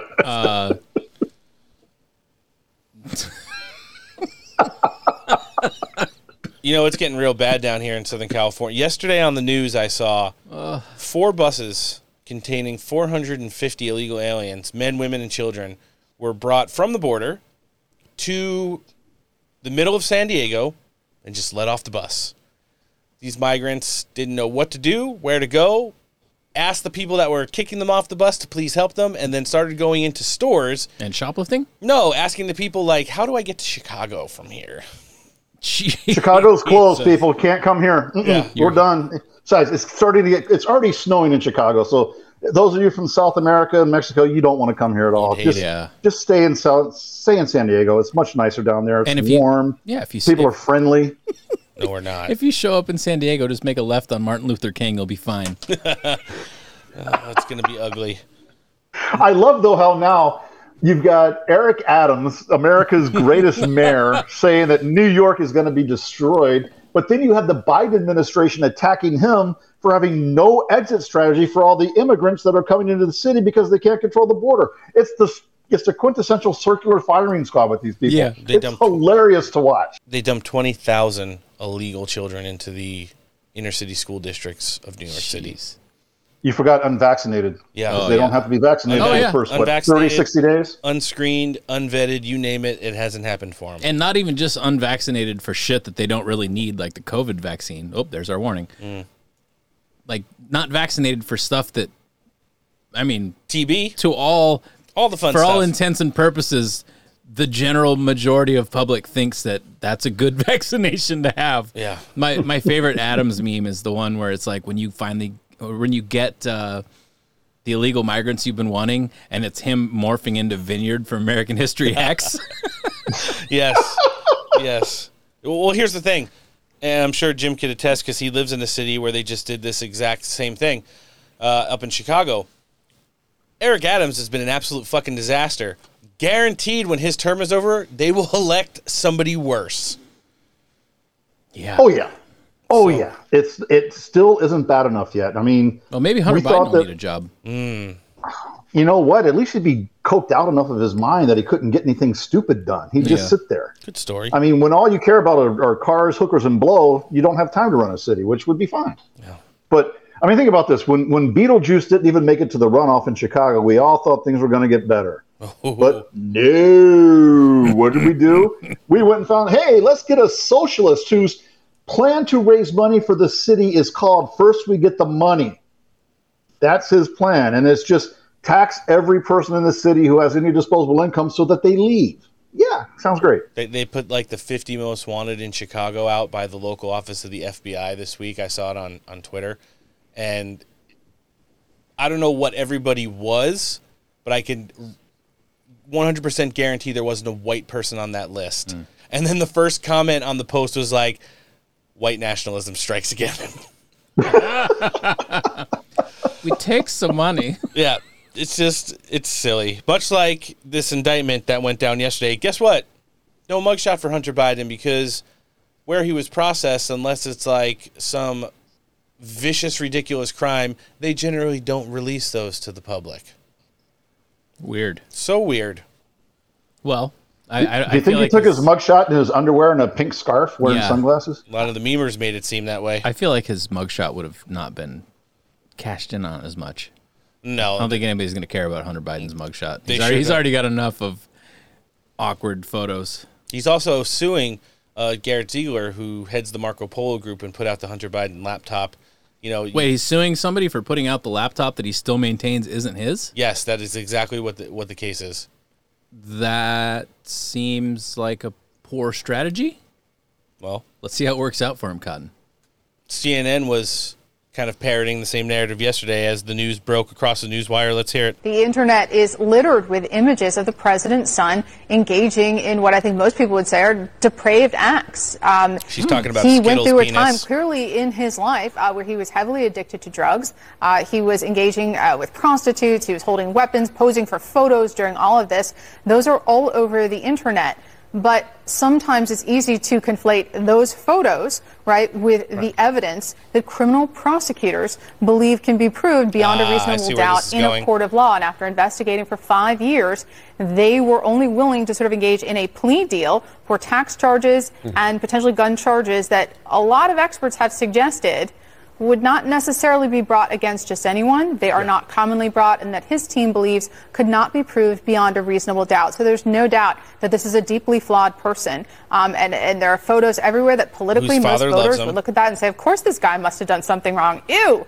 But when prosecutors had 5 years to investigate a Trump-appointed prosecutor, this is what they came up with: tax charges and a gun charge. There's a difference between scandal and crime. Exactly. Got to slide that one in there because that's the talking point. You're going to tell me that the ATF, the fucking fun police, don't generally go after people for lying on a background check form for a gun purchase and then subsequently having that gun discarded in a dumpster by an elementary school? Yeah, I was going to say 2 points on this. One is about the gun thing. So if anyone has ever legally purchased a firearm, you fill out that form, and the person behind the counter is like, you better be damn sure that you're telling the truth on this because the government doesn't like to be lied to. And if they find out that you're lying, you're going to jail. I mean, they're very, very adamant about that, right? So that's number one. But number two, and I've said this before, if I have 3 days of my life to spend in Las Vegas, I want Hunter Biden to be my wingman. Can you imagine what a weekend in Vegas would be like with Hunter Biden? The blow, the hookers, the guns, the videos. It would be the most amazing weekend in the history of weekends. You'd have to have done it before he was on the radar, though, back when he was I don't know. I think now, man, you could even have more fun with it because now you're going VIP, right? You're getting behind the velvet rope. Yeah, but there's going to be too many of his handlers that are worried about him doing something more stupid to catapult. Apparently, he's able to leave his handlers when he's wandering around China by himself. I bet you can figure it out in Las Vegas. Yeah, I guess that's true. Good point. Those kids aren't going to human traffic themselves. Jesse Waters was. Hey, listen. We got to bring the factual analysis here. That's the impactful commentary you're only going to get on Steak for Breakfast. Ouch. That was rough. Hey, I said Skittles penis like 5 times and you guys still haven't laughed. Do it. Really? He doesn't do it anymore? Nah. The man put like 10 Skittles down his penis and had prostitutes eat them off. That's only because they couldn't fit 20 like me. Jesse Waters was on Fox News yesterday, and he didn't really differentiate between scandals and crime. He wanted to kind of outline just exactly what Hunter Biden is in for. Let's check it out. Hunter Biden has been indicted on gun charges. A Colt Cobra 38 Special was illegally purchased, then dumped in a dumpster next to a school. It was lost, and the Bidens blamed an illegal alien. See? Count 1, lying on a gun form. He said he wasn't addicted when he was. Count 2, making false statements to a gun dealer. Again, lying about his drug addiction. And count 3, for owning a firearm while on drugs. Hunter's facing a maximum prison sentence of 25 years and a $750,000 fine. Democrats have run on gun control for decades, and now that Hunter Biden's been charged with gun crimes, Democrats don't care, as long as it doesn't hurt Biden's reelection. The Justice Department charges have nothing to do with the president. Hunter Biden is a private citizen. He is not the president of the United States. It sounds like a prosecutor appointed by Donald Trump, kept by Joe Biden to investigate his own son, has found that there's no wrongdoing that Joe Biden did. Easy there, Fang Fang. What would Fang Fang say about this, I wonder? These charges don't matter. This gun case will be dragged out until after the election, allowing the Attorney General to say he can't talk about ongoing investigations and allow Hunter to plead the Fifth if subpoenaed. This is the only crime that doesn't involve Joe Biden, and it's the only one that's being prosecuted. Think about that. Weird. This just lets the Justice Department save face and say, see, take us seriously. We're holding Hunter accountable. And then he'll just cut another deal after the election or get pardoned. But the Democrats' defense is getting gashed. Today, they've been forced to admit that Hunter Biden's business partner was Joe Biden's accountant when he was vice president. And this just in. Joe Biden had lunch at the vice president's residence with Hunter's Kazakhstani business partners. You remember the guys that bought him a Porsche after they had dinner with Biden at Cafe Milano? And the Kazakhstani who had the brunch with Biden? Oh, he's in prison for treason. Wonder how Joe likes his eggs. Danny Thomas style. There you go. Hey, I just had a brilliant idea. If I'm Trump, I come out with a press release right now or a True Social post that says, if elected, I will 100% certainly pardon Hunter Biden for all of his crimes, because we all know how much parents have to love and support their children. And just put that out there and make the left's heads explode. This is the tale of a father's love. We'll be sure to ask President Trump if he ever does make it to Steak for Breakfast, that exact question there. I want to remind everybody, wherever you're listening to the show today, whether it's on Apple, Spotify, Google Podcasts, or iHeartRadio, please make sure you subscribe to the show. We enjoy having our show posts shared on social media 90,000 times. However, we would much more appreciate 90,000 downloads. It's not that hard. Doesn't take up that much space. And once you download it, you could just delete it. But listen, if we're bringing you the news, allow us to bring it to you in the downloadable form. Also on social medias, Twitter, Getter, Truth Social, and Instagram. Find the Steak for Breakfast accounts. Hit the notification bell once you follow us. Congressman Byron Donalds, who we like to introduce on the show as 6'2", 275 pounds, African-American. Ain't scared of shit. Was bringing the heat on MSNBC yesterday. Glad that we got here. Took too fucking long to get here, though. Let's check it out. What's your take on the charges today? About damn time. I don't know what took the Department of Justice so long. Why do you think it happened 5 years ago when President Trump was president? Well, first of all, I can't speak to that because the Attorney General at the time, Bill Barr, and his team was looking at this. They sent this to David Weiss, who was the person looking into this. And by the way, the Department of Justice is in violation of their own regulations because if you do bring in a special counsel, they're supposed to come in from outside of the government. That's Department of Justice regulation. I digress. At the end of the day, this has been a slow-walked investigation. It has serious issues about what's going on at Main Justice. And that's why I say about damn time, because the facts were crystal clear for years, but David Weiss and whoever is working under him with his team were not pursuing this in the way that should have been resolved. True story. That's it. We're nearing 6 years of total investigation here. You've got FARA violations. You've got tax violations. You've got some of the most corrupt things ever to, be inflicted on the office of the Vice President of the United States and probably dating all the way back to his senatorial days for Joe Biden. And the only thing you've got was some bullshit gun charge. Yeah, that's weak. It's a joke. Ongoing investigation, it's just like, they said, not going to be able to comment on it. If he gets hauled in for things related to Joe Biden's impeachment inquiry, let's say they do finally subpoena him. Oh, I'm part of an ongoing investigation. It's really sorry about that, guys, but I'm going to have to plead the fifth on everything. I can't talk about that. We could just play the Dave Chappelle clip at the end of the show for that episode. 1, 2, 3, 4, fifth.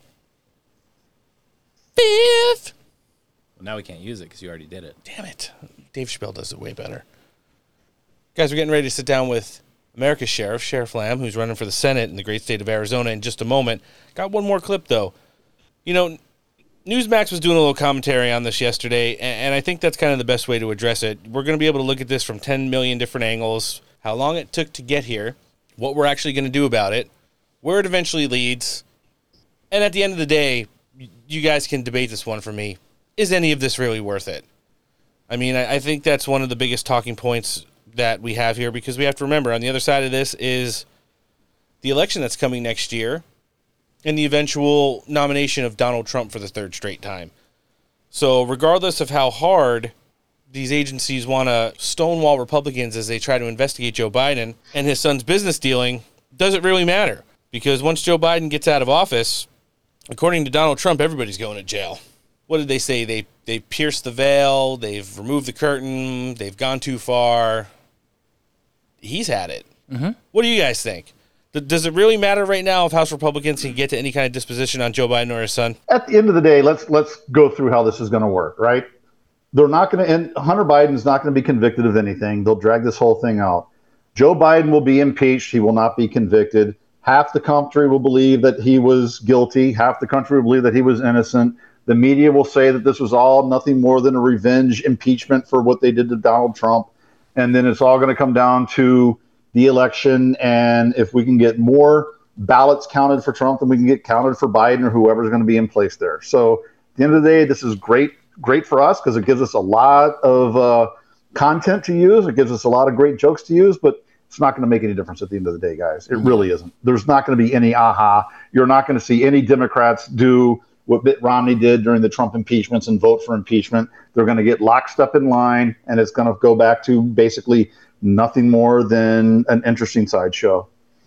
Yeah, Jim says half the people are going to think he's guilty and the other half are going to think he's innocent. That's partially correct. Half of the people are going to know he's guilty, but they're just going to say he's innocent because they're on board with the fucking team. Yep. I stand corrected, sir. Yep. I mean, maybe there's a few that actually believe it, but I doubt it. I mean, come on. It's going to take a village to get there eventually. A village idiot. Yeah. Well, we've already got a couple of those. Yep. Let's check out this clip. With my job, whatever my job was, conflict with keeping my son out of prison. And so, and this is a son who's an addict. Sending an addict to prison has special risks associated with it. So if Joe Biden can figure out a way to not run for re-election and keep his son out of prison, I suspect he'll consider that.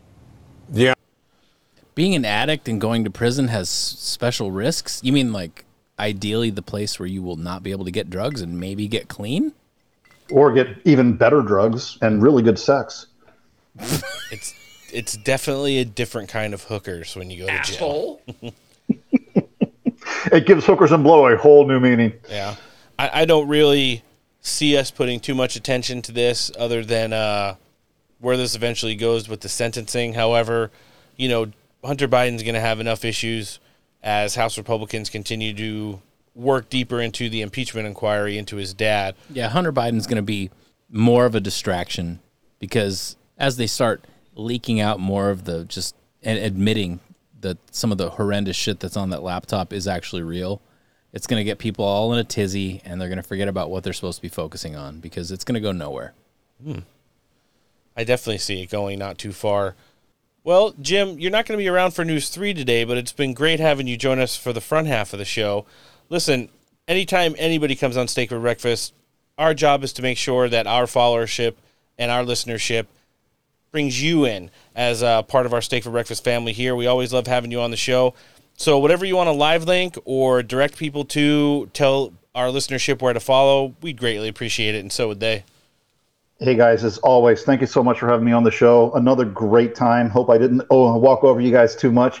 I would love everyone to join me tonight and every Friday night on Tipping Point, 9 p.m. Eastern on OAN, when I do my Everything is Stupid segment. Tune in tonight to find out why Joe Biden thinks all Asians look alike and who the stupid person of the week is.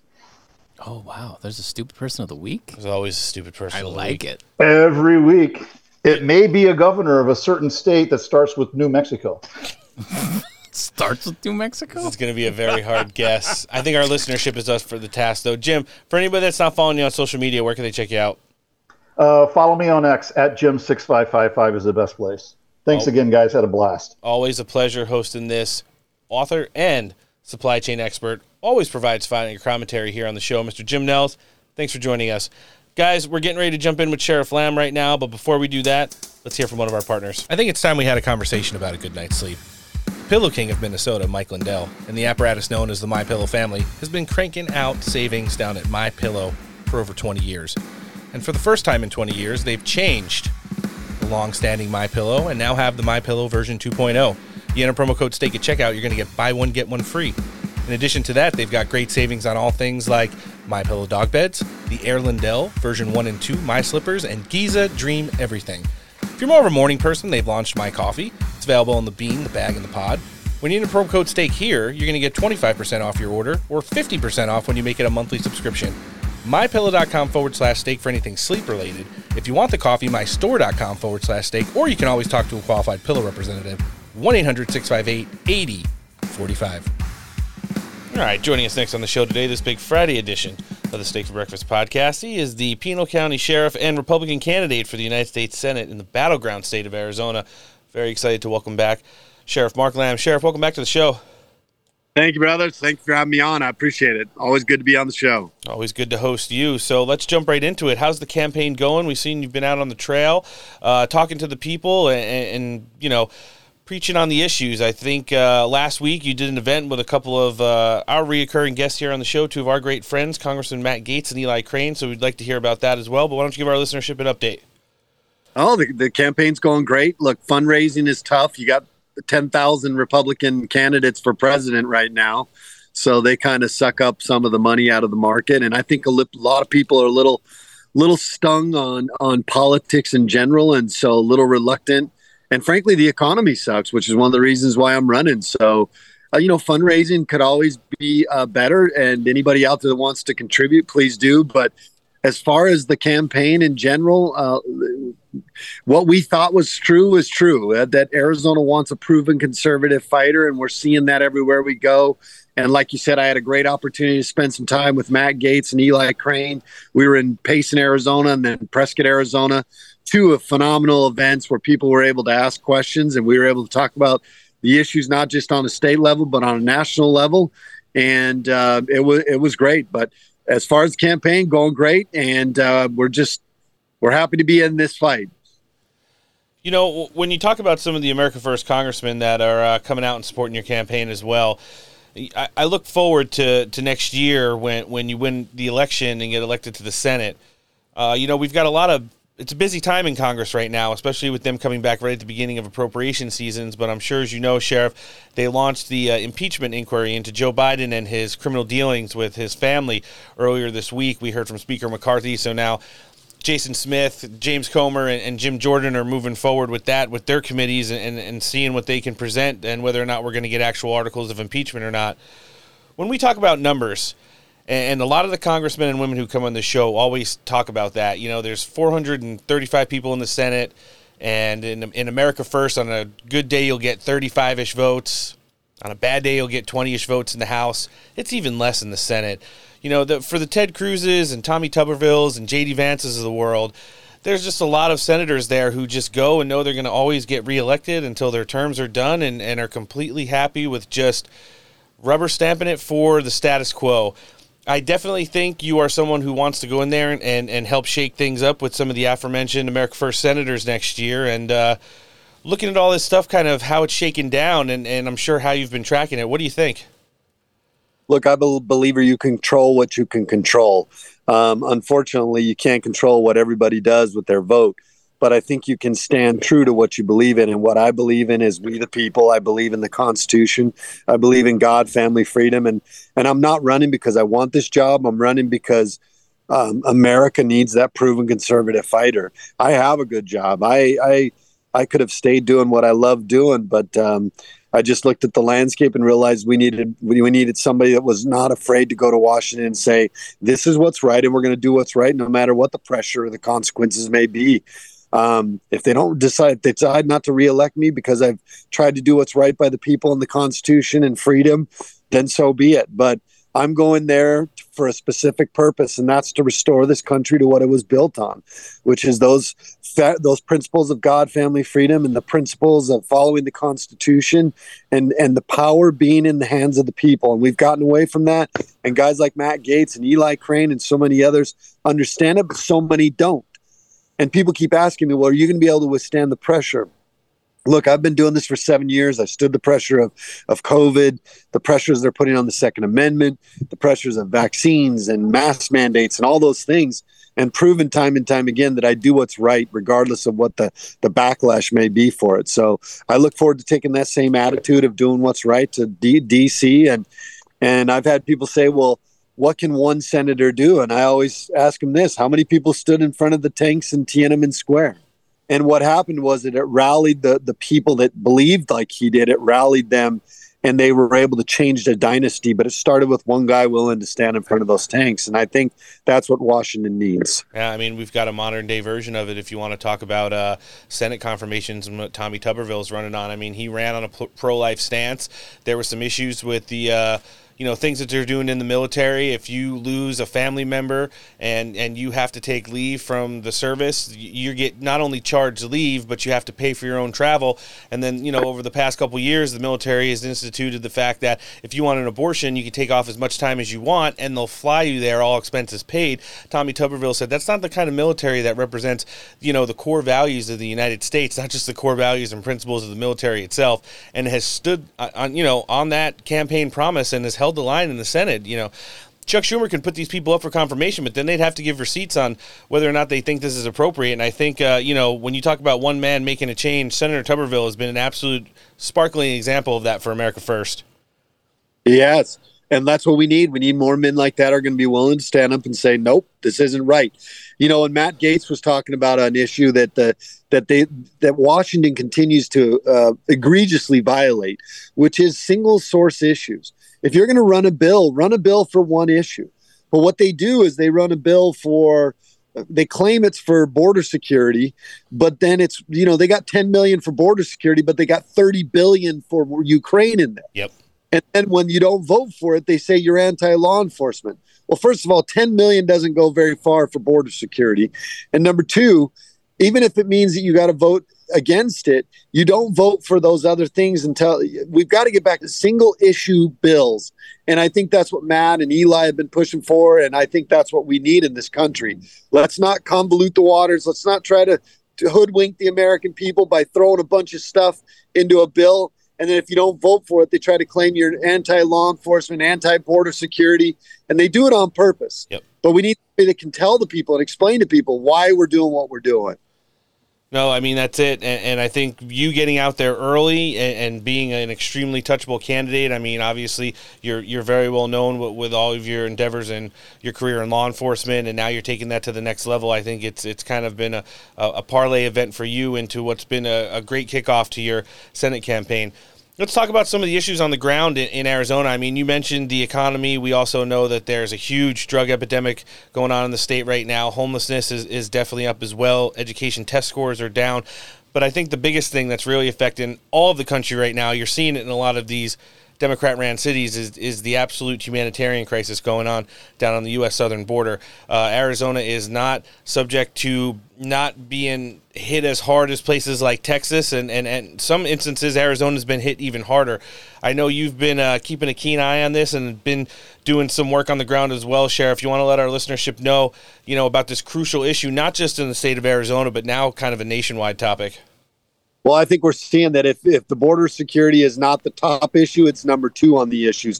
And the 3 top issues are border, crime, and the economy, no matter where you go. And even in New York, border has become the top issue. You got the mayor saying if they don't fix this, it's going to ruin New York. Well, he's not wrong. If we don't fix this as a country, it's not just going to ruin New York, it's going to ruin every other country. And yes, Arizona is often ignored because you don't see these huge mass groups coming to the border and claiming asylum. You do in Yuma County. But Tucson sector always leads the way in apprehensions, and it certainly has led the way the entire way in gotaways, which is the number of people you should really be concerned about. These are military-age men that you don't know where they're coming from, that the cartels are trafficking in here, that they don't want to be caught. And they're not there to claim asylum. These are not kids. They're not women. These are military-age men. Yep. And so we're seeing these numbers increasing every day. They're not diminishing. What's even more alarming is normally during July and August, we see those numbers decline because of the heat. Those numbers were declining. We saw one of our highest months ever last month, and it was because of the fact that the problem is getting worse. CBP One app is only designed so that they don't have to report all these people coming across. This CBP One app, the cartels love it. Yep. The government's app that now allows these cartels to push people through the CBP One app. And then they don't have to claim them as being apprehended at the border. The numbers are far worse than what they're telling the American people. And we're seeing it every day. We're seeing the increase in traffic stops, pursuits, humans being smuggled, the drugs being brought into our communities, the fentanyl poisonings, the list goes on. And so it is a major problem, not just for Arizona, not just for Texas, but as New York and Chicago are proving, for the entire country. Everywhere. It's out of control. How do you feel about some of the candidates who are running in the 2024 presidential primary, talking about, not necessarily filing articles of war against the cartels, but, treating them as terrorist entities? I mean, Joe Biden has facilitated this crisis, which has allowed them to balloon into a multi-billion-dollar international crime syndicate. And, the cross-border enterprise between Mexico and the United States is wide open and a free-for-all. Guns, drugs, money, human trafficking, child trafficking, you name it, it's going on. And there's only so much law enforcement can do, especially with the millions of getaways we saw over the last 3 years. Do you think it would be a wise idea at some point down the road after the next presidential election to have to take the fight to these cartels, even if it means physically? Oh, absolutely. Look, I've been saying from the beginning, it's part of my campaign. Let's declare these cartels the terrorists that they are.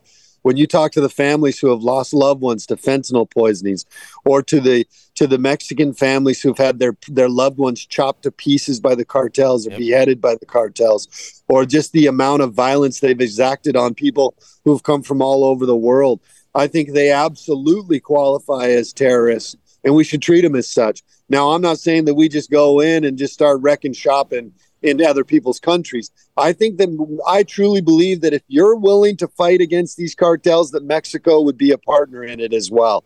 But as long as we're leaving the back door open, why would Mexico take that chance to piss off the cartels when they know we're not committed to dealing with these people? Right. They They are transnational criminal organizations. They are terrorists. They strike fear into the hearts of a lot of people, not just here in this country, but in Mexico and all over from people all over the world. And I think that they should be absolutely declared terrorist organizations, and we could use military force in conjunction with Mexico to eradicate them. I think that would be a fantastic idea. Sheriff, last thing I want to touch on with you, probably most important to you in the campaign, we want to be able to direct everybody to not only be following you, but support you in any way we can. Obviously, we heard fundraising's kind of tough, and, listen, it's just Bidenomics, but we're going to get back to, a good economy by the time you head out to the ballot box next fall, and we're going to get as many people in our listenership contributing to your campaign as we can.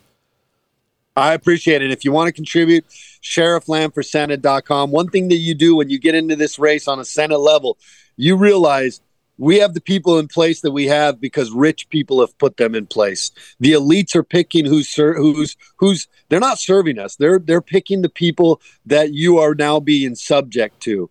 And I want to get back to what the founding fathers did. Like I said at the beginning, this was not on my list of things to do. It's not a job that I aspire to want to do, but it's a job I'm willing to do it because the founding fathers made sacrifices. Some of us are going to have to make sacrifices. My family and I have decided we're going to make a sacrifice, and I'm asking you to come support me in that. Let's get back to we the people. Let's get back to servants in Washington, D.C., people that are actually serving the people that elected them, and that's what I want to do. That's what I've done as a sheriff for the last 7 years. And that's what I'll do as a senator. I will serve the people of Arizona the way the founding fathers intended. And I can't do it without your help. So please come to sherifflamforsenate.com. You can donate as much as you want, up to $6,600 per person.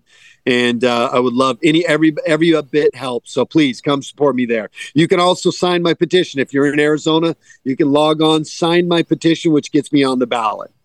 Listen. We had too many missed opportunities in the 2022 midterm elections. We're already seeing some fantastic candidates coming out of the woodworks and risking it all for the sake of getting this country back on track. Sheriff, you're definitely one of those candidates right there. We will continue to support you and look forward to the next time we could host you on the show. For everyone that's not following you on social media, where can they check you out? Please come and check me out on Instagram at American Sheriff, on Twitter, Sheriff Lamb 1, and on Facebook, Sheriff Lamb. Those are the primary areas where we're out posting our messages every day. I love Instagram the most. I think it gets the most, positive interaction, good interaction. Twitter seems to be for pundits and haters and journalists. And then obviously Facebook is really where the voters are. But social media does everything they can to shut down the voices that are talking about the right things. And so please come support me at those social media platforms. And stay in touch with what we're doing. We'll have everything live link. Sheriff, you stay safe out there, and we'll be looking forward to the next time we could host you on the show. This is the Pinal County Sheriff, America's Sheriff, and a U.S. Senate candidate in the battleground state of Arizona. Sheriff Mark Lamb, thanks for joining us on the show, and have a great weekend. Appreciate you guys. God bless. And he has done, I don't know if it's similar things, but he's sort of told some stories that don't line up quite like this before. Yeah, this president has a pattern at this point of either inventing or embellishing stories about his own past, his biography. He did it 3 times in one speech last month alone. He claimed he had witnessed a bridge collapse in Pittsburgh when he actually showed up about 6 hours later. He claimed that his grandfather had died just days before he was born himself at the same hospital. In fact, his grandpa died more than a year before in a different state, not the same hospital. And he also repeated a favorite false story that I and others have debunked over and over again about a supposed conversation with an Amtrak train conductor he was friends with, who was actually deceased at the time the conversation would have had to take place. And that's not all. There are some more serious ones in my view. Previously in his presidency, he claimed at one point he'd been arrested during a civil rights protest when, in other versions of the story, he just said an officer had taken him home from a protest. He said he had visited the Pittsburgh synagogue where worshipers were killed in a 2018 mass shooting. In fact, he had actually spoken to the rabbi, but never went. And he's made a whole bunch of others too. He said at one point, Republicans like to bring this up, he said that he used to drive a tractor trailer, he used to drive an 18-wheeler. Never happened. The White House later clarified he used to drive a school bus at one point as a job briefly. School bus, of course, not an 18-wheeler. So whatever his intentions, whether it's foggy memory about stuff that's going on decades ago or deliberate embellishment, this is an unfortunate pattern that keeps coming up again and again. You might say, raised in the synagogues of my state. You think I'm kidding? I'm not. But back in Wilmington, Delaware, Beth Shalom was a home of countless friends for me. The country should know the facts. They should know the choice between Bidenomics and MAGAnomics. American growth and hope, and we're building, or American lost jobs, raising fears. MAGA Republicans gave us a few short years ago. Do you think she is the best running mate, though? She's the vice president of the United States. So when people say to me, well, why isn't she doing this or that? I said, because she's the vice president. That's the job description. You don't do that much. It's not no one's making it about personalities. I mean, it's just a simple question. Do you think Kamala Harris is the best running mate for President Biden? You've said she's excellent. That's farther than Speaker Pelosi went. But do you think she's I'm not trying to throw anything into turmoil. I actually think it's a pretty simple question. Do you think Kamala Harris is the best running mate for President Biden? Yes or no? I mean, I don't know what else I can say other than she would be an excellent running mate and an excellent vice president. I don't know whether President Biden has named his running mate. We're going to a convention next summer. It's a year away from now, and we're going to go through that process. What did you just say? He was going to indict all of his political opponents? He told a rally that he would tell his attorney general to indict his political opponents. I mean, that's a banana republic without the banana. I mean, it's a terrible thing. Well, wow. There's that. Jeez, that was a montage and a half. You're welcome. So, there's your big update from the Biden-Harris 2024 campaign. Does anybody really have any doubt in their minds that, quote-unquote, MAGAnomics wasn't better? For the record, Noah looked over the computer console and rolled his eyes at me when he said that. And what else can you do? It's that much of a joke. I mean, a couple of the lies they forgot to mention for Joe Biden in that top piece there in the montage to start News 3 here, and it was great sitting down with Arizona senatorial candidate Sheriff Lamb. Noah and I are both huge fans of him, and we'll continue to support that campaign as he loves coming on the show with us. But, Joe Biden said he was at ground zero the day after, pulling people out of, the smoldering wreck, standing at the gates of hell when it was not until September 20th, and an entire delegation of senators went up to New York from Washington, D.C., and was able to tour the terrorist attack site once it was deemed safe. Well, 10 days, next day. I mean, it's Joe Biden. Mm-hmm. He's got hairy legs. He's also been claiming on the campaign trail that he's created 13.5 million new jobs, something that's completely debunked and always community noted on Twitter because it's just the jobs returning from COVID. Well, the jobs returning from COVID and the fact that there's a lot of people that have more than one job that previously did not have to do it. And there's probably kids who, rather than take the summer off, their parents are like, you know what, motherfucker, you're going to pay rent because we're fucked. Yeah. Yeah. So maybe he is creating more jobs. That might actually be a sliver of truth. Half-truth, we'll call it. So, well, yeah, I mean, creating more jobs in a negative aspect, yes. Because it's working. So we're going to segue here to round out the show. And listen. You think I'm kidding? I'm not. Totally serious, Jack. Ugh. I couldn't think of a better way to end the week than sitting down with our favorite retired U.S. Army Colonel, Douglas Macgregor. He'll be here at the back end. But we're going to jump into some of the interviews that Donald Trump partook in this week.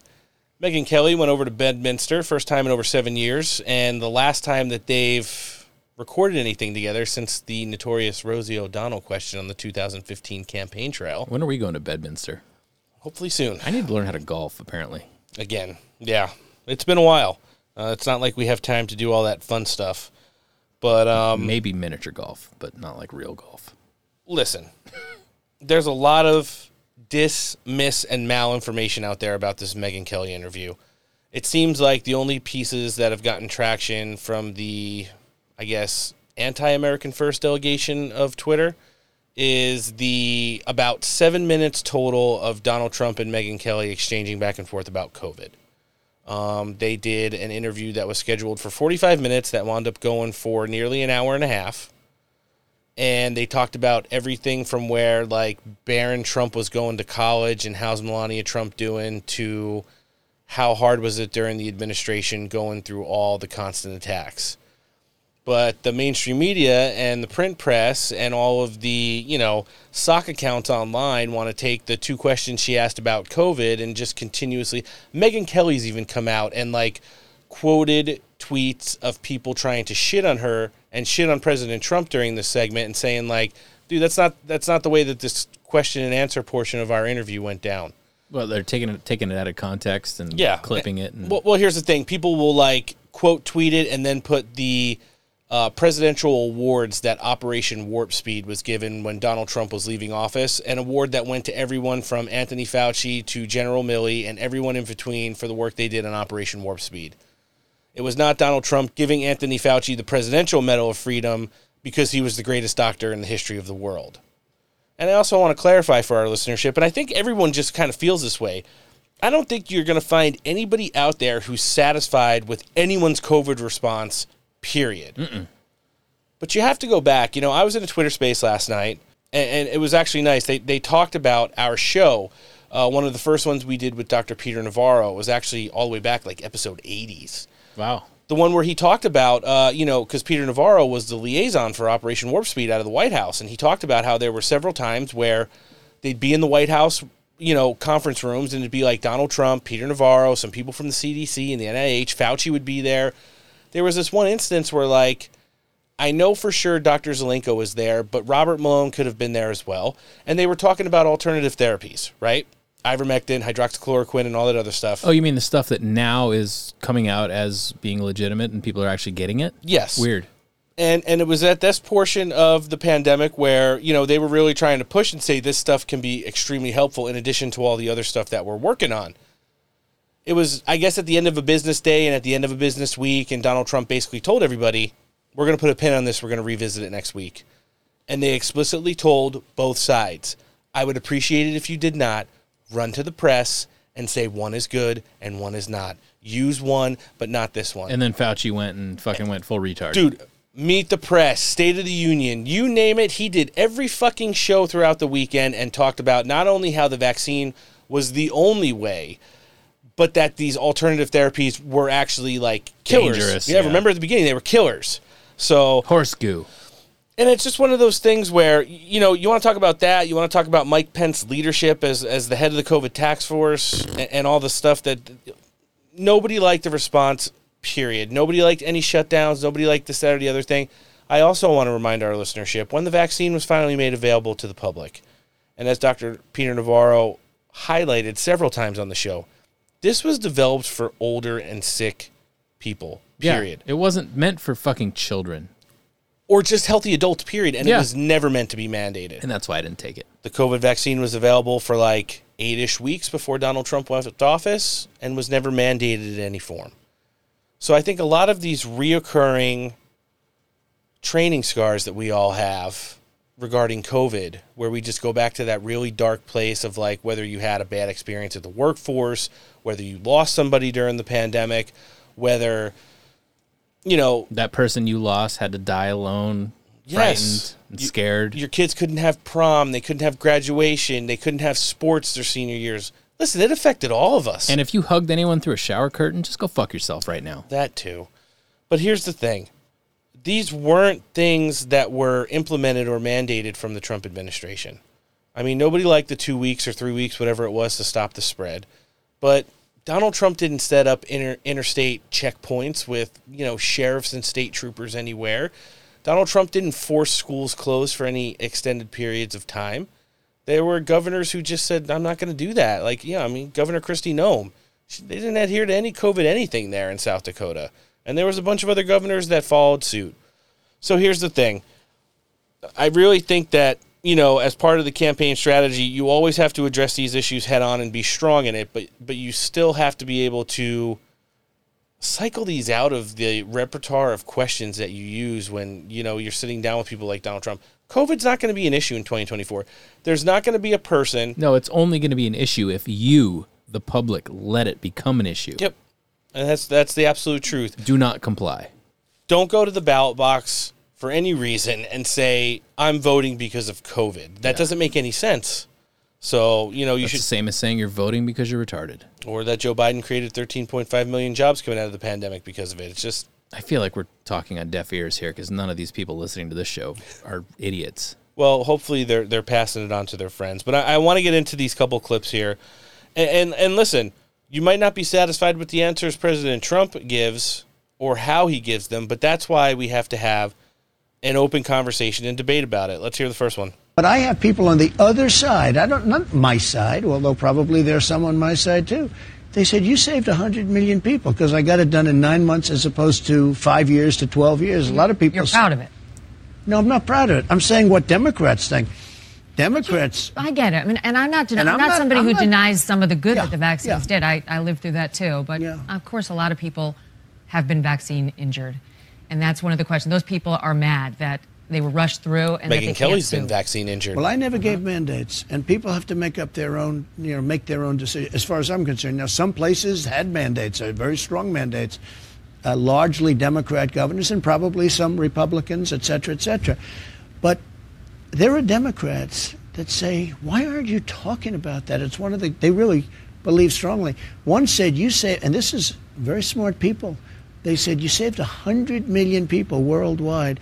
In 1917, it could have been as much as 100 million. It ended the First World War because all the soldiers were dying of this horrible disease of 1917.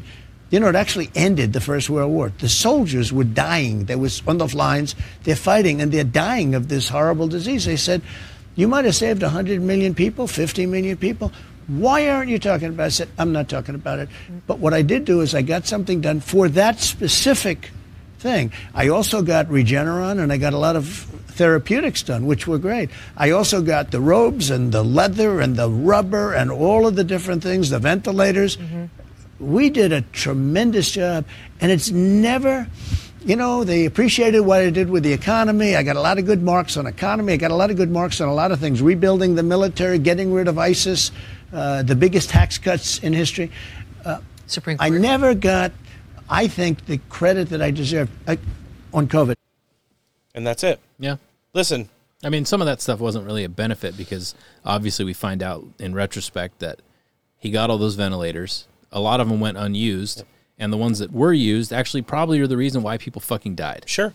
And the thing is, but I still maintain that he has to go and just be positive about the whole COVID thing, because if he admits that it's bad, if he admits that the shot is killing people, vaccine injuries, the whole deal, then they're just going to turn it around and be like, blame him. It's his fault. Yep. And I mean, again, I want to remind our listenership that Donald Trump never put on a lab coat and developed this vaccine. Also, he didn't make it at Mar-a-Lardo? No, definitely didn't make it at Mar-a-Lardo. Also, when news of this was first breaking, and after the Democrats like Nancy Pelosi, who went out and grandstanded, and a bunch of people said we don't have to do anything before the travel ban. What we were getting intelligence-wise was the body bags and the burn pits in places like China. And the choreographed people in white fucking hazmat suits falling down, which I think later it came to find out that was old footage or something. I don't remember exactly. It was bullshit. And the thing is that, but what do? You go off of the intelligence. Then you have the biopharmaceutical medical complex saying that this is the next great, plague. And the next great cash cow, they meant. That's what it turned out to be. But listen, up until that point, there wasn't too much speculation on whether or not you should trust your doctor. And when all this stuff initially happened, I would go see my elderly mother, and I would, make her wait outside while I went inside wearing a mask. I'd Lysol the fucking doorknob on the way in, on the way out.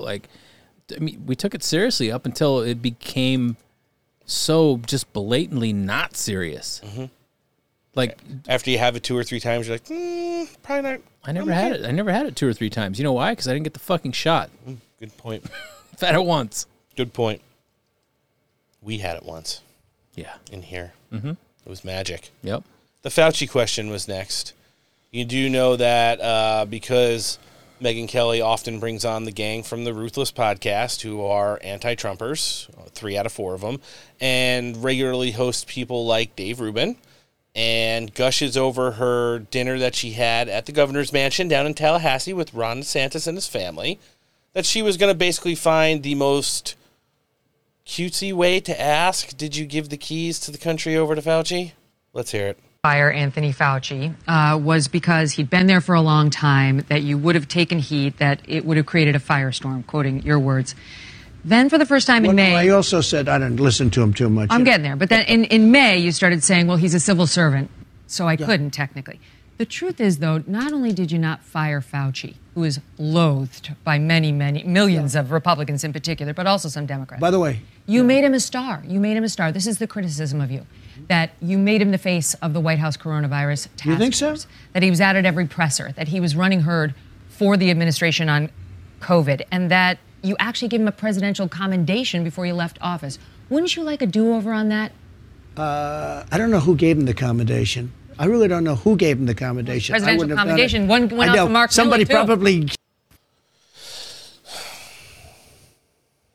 Yeah, how does that work? How do you answer? Well, I mean, if you go and look at our Twitter feed, because Brian Griffin, the chief of staff for Ron DeSantis, who uses sock puppet accounts at least once or twice a week. Brian Griffin, isn't that a character from Family Guy? Yes, it is. Well, he goes by Max Nordo on his sock account. Nice. Yeah. But he'll take a screenshot from the official White House site that said, like, this presidential award was given to those who led the coronavirus task force. It's like Fauci, Bricks, General Milley. All the highest ranking officials got a presidential commendation for it. Yeah, it was just a blanket rollout. It's like getting one of those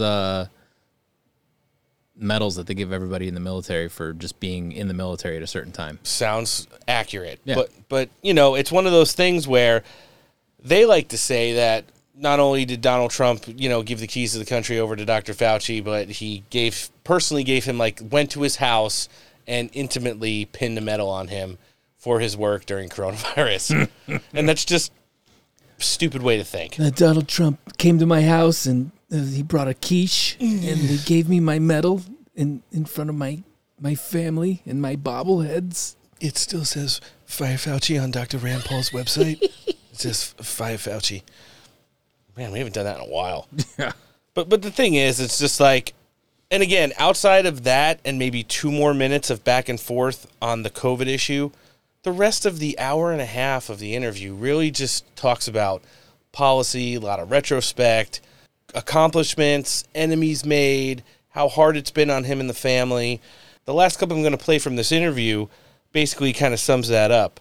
You know, one of the things that Megyn kind of focused in on when she was trying to get Donald Trump to open up a little bit about his family was the fact that he's facing some potential jail time that might make him not see them for a very long time, pretty much forever. And, you know, for someone who's as big and as famous as Donald Trump has been throughout the course of his life, how he walks around with that burden on his shoulder and is able to do it, you know, over the course of indictment after indictment. So we're going to check it out right now. The last clip we're going to play from the Megyn Kelly interview with Donald Trump. Let's hear it. Pretty much universally liked or loved Yeah. before you got into politics. I mean, you were known all over the world. You're a big celebrity. Everyone knew you and liked you. It just, you weren't controversial. You didn't think so? I thought I would. I don't think you were that controversial. I mean, I'm from New York. In New York, everybody loved you. Yeah. No, I had...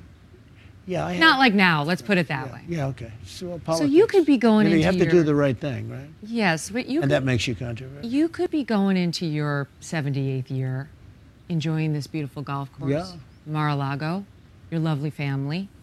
No. You don't have to be running for president, sitting for 4 criminal trials, some civil, and possibly looking at jail time.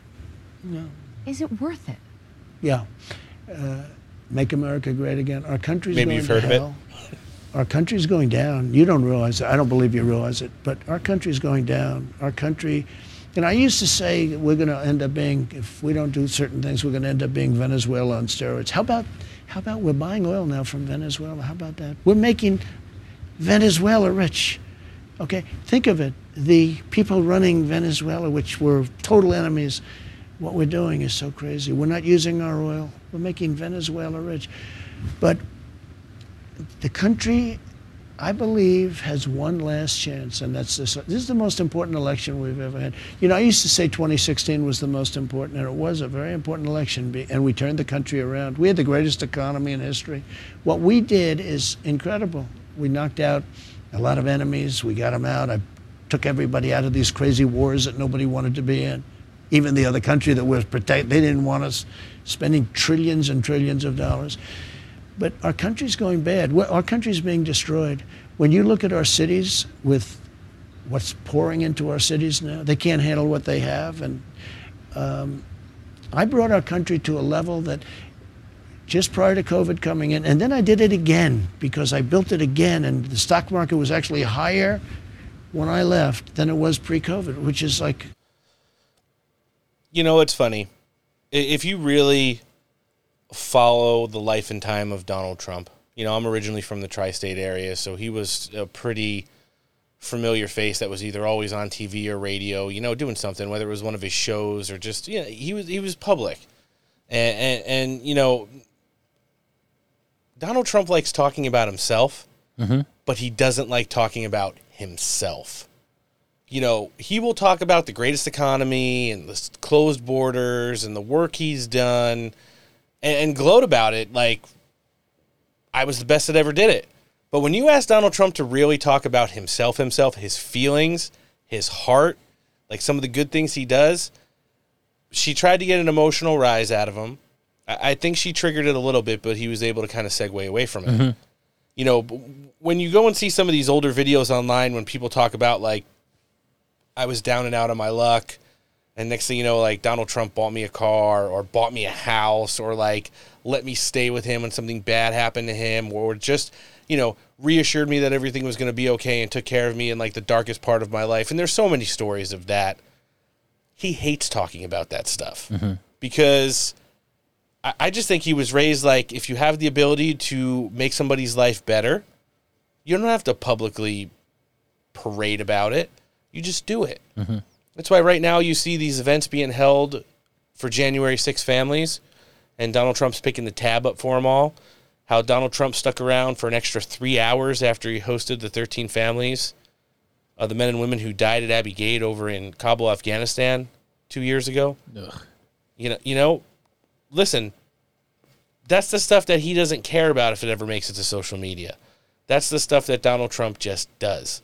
And again, there's been some harsh criticisms about a few minutes of commentary throughout the course of this interview. I strongly suggest you listen to the whole thing. And then there's a bonus. If you listen to the audio version, Victor David Hanson comes in to provide commentary on the interview after watching it with Megyn. And he provides some really good insight, some things that he thought Donald Trump hit home runs on, some things that he thinks he needs to retap, and some things he has to kind of get away from as the campaign trail, starts to narrow and Donald Trump continues to walk away with the GOP nomination. So, you know, it's one of those things where we're going to see hit pieces all the time. I really don't think this was one. I think people, you know, who are opposed to Donald Trump's candidacy are making it that, but it is what it is. So, you know, we're segueing away from this, and I do want to just tease as we're getting ready to jump in with Colonel McGregor a little bit of the Meet the Press interview that Donald Trump sat down for this week. That's going to air on Sunday. But before we do that, Noah, let's check out some of the poll numbers. I know I mentioned it at the top of the show this week. So the Real Clear Politics average, which is like kind of an aggregate of all the polls out there, throughout the course of the 2020 presidential election cycle, there was never one poll that came out where Donald Trump led Joe Biden. Even though he was the incumbent president, this, that, and the other thing, crosstabs, men, women, minorities, you name it, never happened. Yesterday, the RPC average now shows Donald Trump leading Joe Biden by 0.4%. 0.4? 0.4. Wow.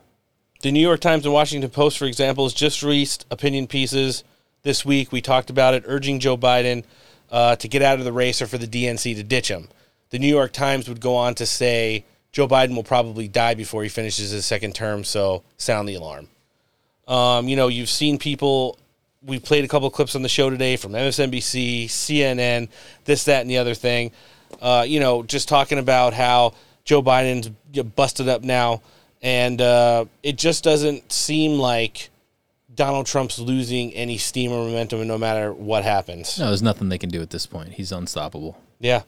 And when we get into this general election cycle, I don't know how they're going to be able to hide him. How do you have a presidential primary with 0 debates? I don't know if they could allow Joe Biden, for as much vitamins and go-go juice and stem cells that they're pumping into that guy on a daily basis. I don't think he could last 90 minutes on the debate stage. And what do you do if he starts fucking lying? We've played like 20 examples of him lying just from this week on the show today. Yeah, it's like that's his filler. His filler is just to make shit up. Like maybe it's based on some sort of like previously known fact it's just silly. And it's silly to think about that, it's going to be anything even close to normal. If Joe Biden thinks that he can go through an entire election cycle when he's running for re-election and supposedly so much better president than Donald Trump was and not debate him, especially after we've been able to clear up so much of the other stuff, and we'll have a lot of stuff cleared up even more by the time we get to the general election cycle next year. Presidential primary polls, this is from Clarity Campaign. Trump 45, Biden 44, and then it shows some of the other pretenders. Biden 43, DeSantis 40. And then in a head-to-head GOP primary, Trump 65, DeSantis 12. Ron DeSantis is like a pube away from single digits. In some polls, he's already there. That's sad. No, it is. The numbers don't lie. Some of the first 5 primary states, 2024 South Carolina GOP primary, Trump 46, up 28 points on Nikki Haley at 18%, and Tim Scott at 10%, and then Ron DeSantis at 9%. 4th place Ron in South Carolina right now. How does that make you feel, Noah? Nips hard? No? I don't know about nips hard, but okay, you do love to see it. And then in this Quinnipiac national poll, Donald Trump boasts his biggest lead ever over Ron DeSantis. Trump is up +5 from last month's poll at 62%. Ron DeSantis comes in at second at 12%. These people that are saying Ron DeSantis is running a legitimate campaign, he's in 4th place in the first 5 primary states. He's down 40-plus points to Donald Trump. Donald Trump gained 5 points on him in just the last 30 days. Behind Ron DeSantis, Vivek Ramaswamy at 6%, Pence at 5%, Haley 5%, Scott 3%, Christie 2%, Ada Hutchinson at 1%, with the arrow going left. What can you say? And it's just, you want to look into some of these crosstabs, same Quinnipiac poll. Do you think, fill in the blank, is too old to effectively serve another term, a 4-year term, as president or not? Joe Biden, 68% yes, he's too old, 28% no. Donald Trump, 34% yes, 63% no. It's like complete opposite. And better job at responding to a national crisis. Donald Trump, 51%, Joe Biden, 44%. Obviously. Because we've had a couple of them since he's been president, and they haven't gone so well. Nope. All right, let's get wrapped up in the news here. We're going to give you guys a couple teasers from the Meet the Press interview Donald Trump did yesterday that's going to be airing in its entirety on Sunday. He was asked about the 2-tier justice system in the country and whether he thought it actually existed. Let's hear his answer. Talk about the breaking news today. We learned just a short time ago that the president's son, Hunter Biden, was indicted by a federal grand jury on 3 gun charges. Given that, Mr. President, can you continue to say that there are 2 systems of justice? Well, I think there's no question about it. He had a plea deal that was the deal of the century, the art of the deal. You could write a book on it, the art of the deal. And all of a sudden that was broken up by a judge who was able to, a brilliant judge actually, who was able to see through what was happening. And it's a sad situation. I mean, nobody should be happy about this. I'm not happy about it. Nobody is. It's a very sad thing. It's so bad for our country. But, if you think about it, I've been under investigation from the day I came down the escalator, and a phony investigation, fake investigations that I beat every single time, still under investigations. But it's a very sad thing, and it's a slippery slope, and dangerous, very dangerous for our country. So, Noah, be honest, do you think he's going to tell them that they're Meet the Fake Press at any point in that interview? It's on the tip of his tongue. Could happen. Yeah. And in our last audio clip of the week, Kristen Welker, who's the new host of Meet the Press, asked Donald Trump a little something that a lot of people speculate might have happened before he left office. No, have you ever heard of a pocket pardon? Pocket pardon? Mm-hmm. Is that like a pardon you keep for a rainy day? Yes. Oh, perfect. And Donald Trump gave an answer that raised a couple eyebrows. Let's check it out. Mr. President, if you were reelected, would you pardon yourself? I could have pardoned myself. Do you know what? I was given an option to pardon myself. I could have pardoned myself when I left. People said, would you like to pardon yourself? I had a couple of attorneys that said, you can do it if you want. I had some people that said it would look bad if you do it, because I think it would look terrible. I said, here's the story. These people are thugs, horrible people, fascists, Marxists, sick people. They've been after me from the day I came down the escalator with Melania, and I did a great job as president. People are acknowledged. Great economy, great jobs, great this, great that, rebuilt the military, Space Force, everything. I could go on forever. Let me just tell you. I said, the last thing I'd ever do is give myself a pardon. I could have given myself a pardon. Don't ask me about what I would do. I could have, the last day, I could have had a pardon done that would have saved me all of these lawyers and all of these fake charges, these Biden indictments. They're all Biden indictments, political. They indicted, they want to arrest their political opponents. Only third world countries do that, banana republics. So, ready? I never said this to anybody. I was given the option. I could have done a pardon of myself. You know what I said? I have no interest in even thinking about it. I never even wanted to think about it. And I could have done it. And all of these questions you're asking me about the fake charges, you wouldn't be asking me, because it's a very powerful, I think you might have said powerful beat the fake thing press. for a president. I was told by some people that these are sick lunatics that I'm dealing with. Give yourself a pardon. Your life will be a lot easier. I said, I would never give myself a pardon. Even if you were reelected in this moment? Well, I think it's very unlikely. What did I do wrong? I didn't do anything wrong. You mean because I challenged an election, they want to put me in jail? Got pretty hot. Yeah. And he did every little, you know when he does this one, where he like squeezes his fingers together and like points them like right in your face like he's throwing darts? He gave her that one like 10 times there and named about every nickname he has for the fake news at the same time. Listen, you want Donald Trump to do the hard interviews. You want him to give not only the most candid, but honest answers that he can give. And I know based on the team that's around him, he's well prepared. I don't really worry about his mental capacity to be able to remember things, because it seems like just from these couple of clips that we played from these few interviews, he's sharp as a tack still. What do you think, Noah? Oh, well, in comparison to the person we have currently empty suiting it up in the White House, yeah. Guess what?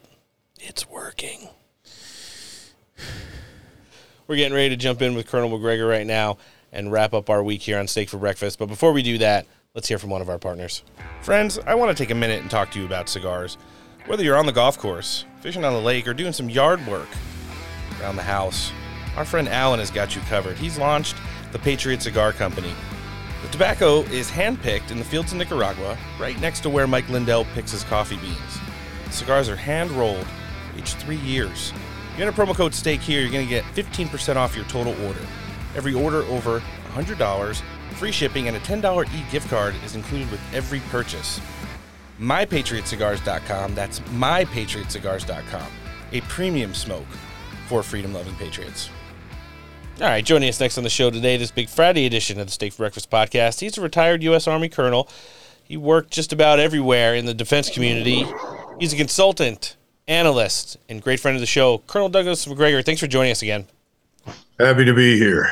Man, do we have a lot to talk about with you. The first thing I do want to touch on, listen, I saw a great article this week in American Conservative. It was from you, called War, Money, and America's Future, Why the Uniparty Risking a War We're So Ill-Prepared to Fight.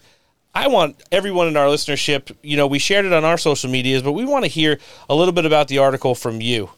All right. Well, let's put it this way. Right now, if we look at Ukraine, I would argue that the Ukrainian phase of the war is really over. Now, what do I mean by that? I mean that the Ukrainians have been bled white. They've lost over 400,000 men killed. Some people think as much as 450,000. I don't know. Putin, in his speech, talked about 71,000 potentially dead Ukrainian troops as a result of the last offensive? I don't know. But any way you slice it, they're losing soldiers at a rate that is about the same as the Allies lost troops in World War I on the Western Front. So remember, we fought for 110 days in the First World War, and we had 318,000 casualties. Of that number, 110,000 Americans died. So you could say that every day that we fought a battle in 1918 on the Western Front, we lost 1,000 men. That's the kind of loss that the Ukrainians are experiencing.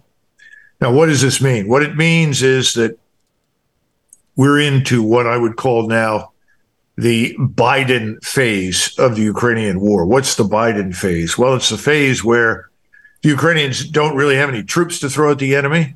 So now we're giving them long-range strike systems, 300-kilometer range missiles or 500-kilometer range missiles, 300 miles, 200 miles, 150 miles. And they're lobbing these things at the Russians, primarily in Crimea. So we just saw a major attack involving 11 Storm Shadow cruise missiles. 3 got through. The other 8 were shot down. Those 3 did damage to the dry docks and harbor in Sevastopol, to a submarine and to a capital ship, in other words, a warship. They also managed to employ some underwater unmanned systems. They call them underwater drones or water drones. They're probably British. They did some damage to Crimea. In other words, the Ukrainians have nothing left. They don't have the artillery ammunition to support a major ground attack. So the Ukrainians are lobbing long-range strike systems at the Russians. So what does this mean for us? Well, it means that we're goading the Russians into a major offensive to end the Ukrainian war. Because the Russians are looking at this and saying, well, we've already killed what consists of most of the Ukrainian army. So having killed most of it, what are we going to do now about these launches? Well, we know that the Ukrainians launched some of these strike systems from the coast of southern Ukraine between the Romanian border and Odessa. Well, Odessa is on the menu. Yep. So I suppose this now means that the Russians will have to cross the Dnieper River, move south, and seize Odessa. They can do it. The biggest problem for the Russians down there will be logistics, because it has to come once again through Crimea and over the river down into Odessa. The Russians are also positioned to launch an offensive up in Kharkov, up in the northeast corner of Ukraine. Interestingly enough, the Ukrainians are evacuating people from both Kharkov and Odessa. So what are we going to do? Well, we can give them more long-range strike systems. We can give them F-16s at some point, even though they're going to be very hard to employ them and they can't really sustain them. But what are we going to do? And this is the key question, because we've reached the point now where we either have to say, that's it, we can't do anything else because to do much else risks direct war with Russia, or we get more deeply involved. We actually talk about the use of our own ground forces. Now, I don't know which way this is going to go, but I can tell you that if we're going to risk a direct confrontation with Russia, we're not prepared. We don't have the months of ammunition. We don't have the means of reinforcement. If we go to war with Russia, the Russian submarine fleet will sink everything that tries to cross the Atlantic. Can't be done. If you can't move reinforcements across the Atlantic, guess what? You're in a lot of trouble in Europe. This means that there are 32 member states who potentially now offer targets to the Russians. The Russians don't have to sit there and take damage from us from long-range strike weapons. If they find out we're launching weapons from Poland, from Romania, from Slovakia, they can attack those places, from Lithuania, Latvia, Estonia. Remember, they've got 300,000 troops sitting in reserve, and they're continuing to quietly mobilize with the goal of reaching 1.2 million, probably in January or February of next year. So we're in a terrible position if we want to wage war with the Russians. So why are we doing it? Why are we poking them? Why are we provoking them? Why are we giving the Ukrainians weapons with which they can attack targets inside Russia? because that's an invitation to a broader war. Yeah, it certainly is. How alarming is it to you to see Vladimir Zelensky going to be on a plane in a couple days and up on Capitol Hill asking Congress for more money and weapons and having a state dinner with Joe Biden next week? Well, I'd rather he eat with Biden than me. I have no desire to do that. And I could imagine that must be a very confusing meal, past the salt, and God knows what Biden is going to hand him. So I don't want to go to that. But Zelensky is coming for a $21 billion payoff. Yep. More money thrown down the rat hole when there's absolutely no chance for Zelensky to win. There never has been. And his government is really miserably unpopular inside Ukraine. Remember, they're now pulling people off the streets. They're headed into the Carpathian Mountains to find any living human beings they can. They want NATO governments to round up military-age eligible Ukrainian men and ship them back to Ukraine to die in the Russian meat grinder. I mean, this is a catastrophe. The inhumane dimension cannot be overstated, right? Because the wounds that these Ukrainian soldiers are receiving on the battlefield are wounds from which most of them will never recover. Yeah. We don't know how many amputees are, but there are tens of thousands of them. I've heard some people say 70,000. I've heard others say 60,000. I mean, the whole thing is insane. There's no chance for a victory here. So what else is he going to be told while he's there? Well, I'm being told that Blinken and Nuland are saying, well, we have to have a freeze. We have to freeze the battlefronts. That's the only way forward. Well, the Russians aren't going to freeze anything. The Russians have a set of demands. We have been unwilling to consider any of them. Yep. At the beginning of this whole thing, these were requests. Now they're demands that have to be met. Ukraine cannot join NATO. End of discussion. So that means Ukraine can be neutral. Now, I don't know what other conditions may be attached to it, but we can certainly live with neutrality. We don't need Ukraine in NATO. In fact, Ukraine as a neutral state is a wonderful idea. It puts almost 500 miles between us and the Russians. Yeah. Why is that a bad thing? It's not a bad thing. But see, the larger problem is that the goals that we originally stated, when I say we, I'm talking about people like Blinken and Austin and Nuland and Biden and Sullivan and others, was to harm Russia, harm its economy, weaken the state, potentially overthrow or remove Putin. It's all nonsense. The opposite has happened. Russia is stronger now than it's been since the 1980s. Its military establishment is probably the best of its kind, I would say certainly in Europe and maybe in the world, given the enormous armaments that they've managed to turn out, brand new equipment, the tactics they've used, the organizational construct they've built. What are we trying to accomplish? We're not going to get it. We're not going to get a freeze. The Russians are going to say, freeze yourself, stick your head in the freezer. It's not going to happen in Ukraine. So where are we headed? Well, I'm afraid we're headed to more escalation until finally the Russians are standing on the Polish border. And my fear has always been that we would become desperate because we can't do anything other than throw boulders at them over the wall. Yep. This is sort of like siege warfare. If you can't take them on, what do? You start hurling crap over the wall. That's what we're doing. It's not going to win. It's not going to change anything. It's not going to improve our strategic position. So I'm worried about desperation in the West. Now, of course, it may be, given Europe's really fragile economic condition right now, that Europe collapses financially and economically before anything gets much further. I mean, we're in trouble too. Yeah. All you have to do is turn on the business channels and people say, oh, Treasury yields are up. Prices for bonds are down. Nobody wants our bonds. Oh, by the way, trillions in U.S. Treasuries are being dumped by China, Saudi Arabia, the Emirates. This is not a good thing for us. We're in trouble.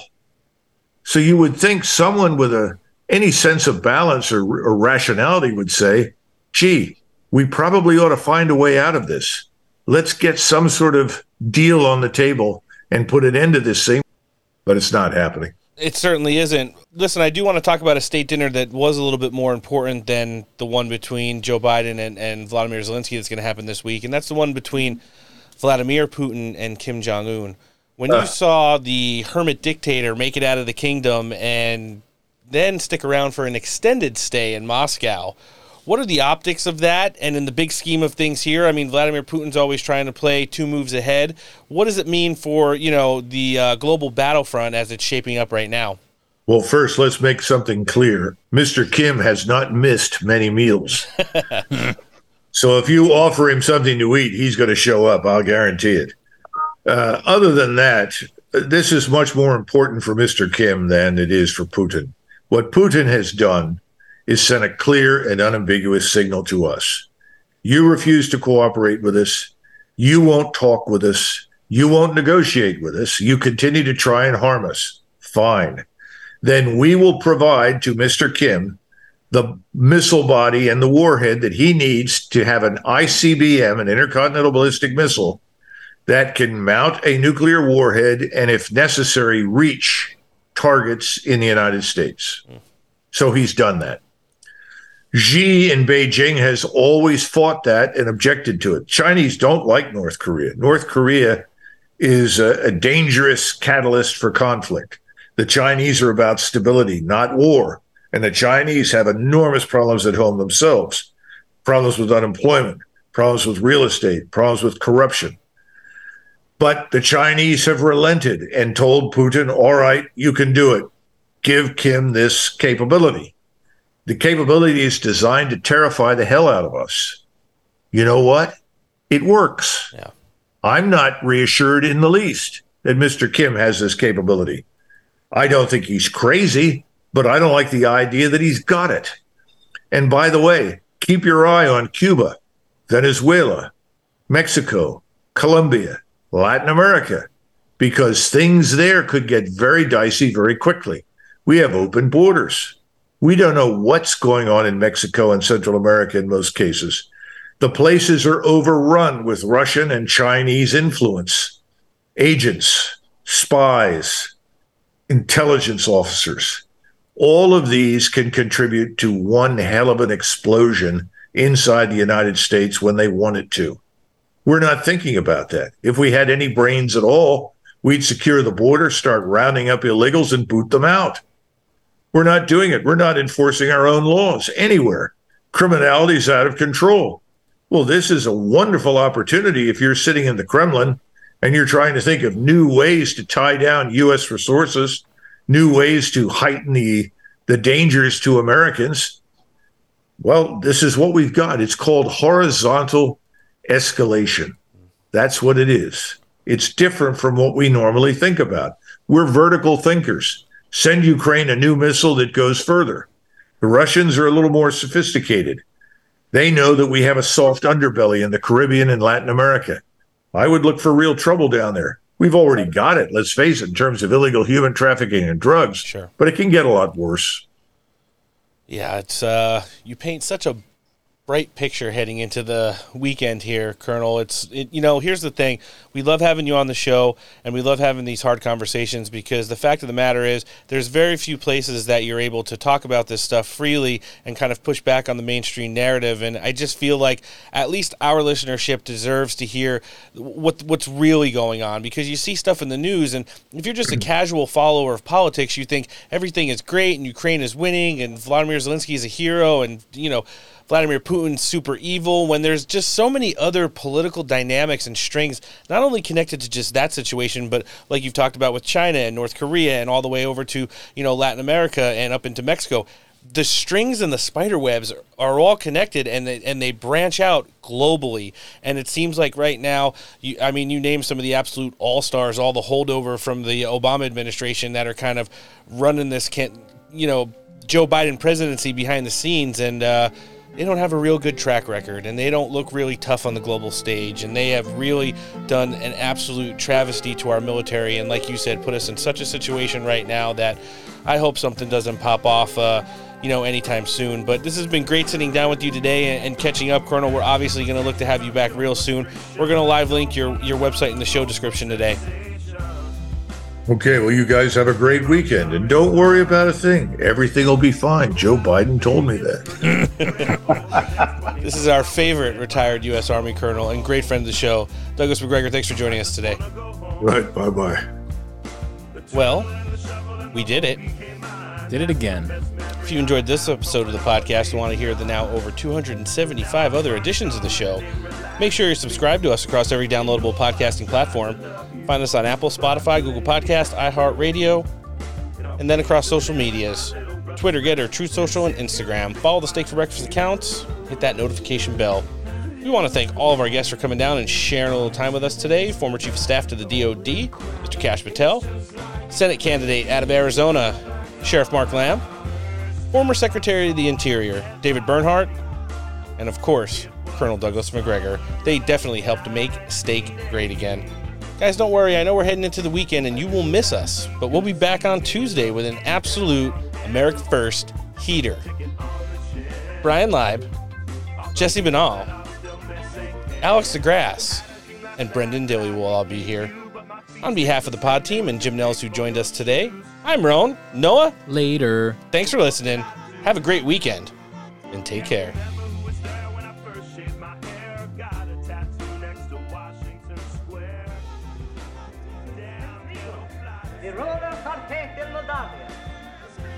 Bit of a sissy, isn't he? He was a very powerful magician, Dr. Rinkman. And a genius in many ways. He was also a lunatic and a genocidal madman. I hate this painting. I felt uncomfortable ever since he came up from storage. Well, you're probably feeling what Vigo's feeling. Carpathian kitten loss. He's missed his kitten. We'll just put one in here by the castle. Yes, we don't go around altering liable afterwards, Dr. Rinkman. Go. Yes, I think so. Yes, the joyfulness is over. He's kidding. Well, you're not going to get a green card with that attitude, pal. Okay?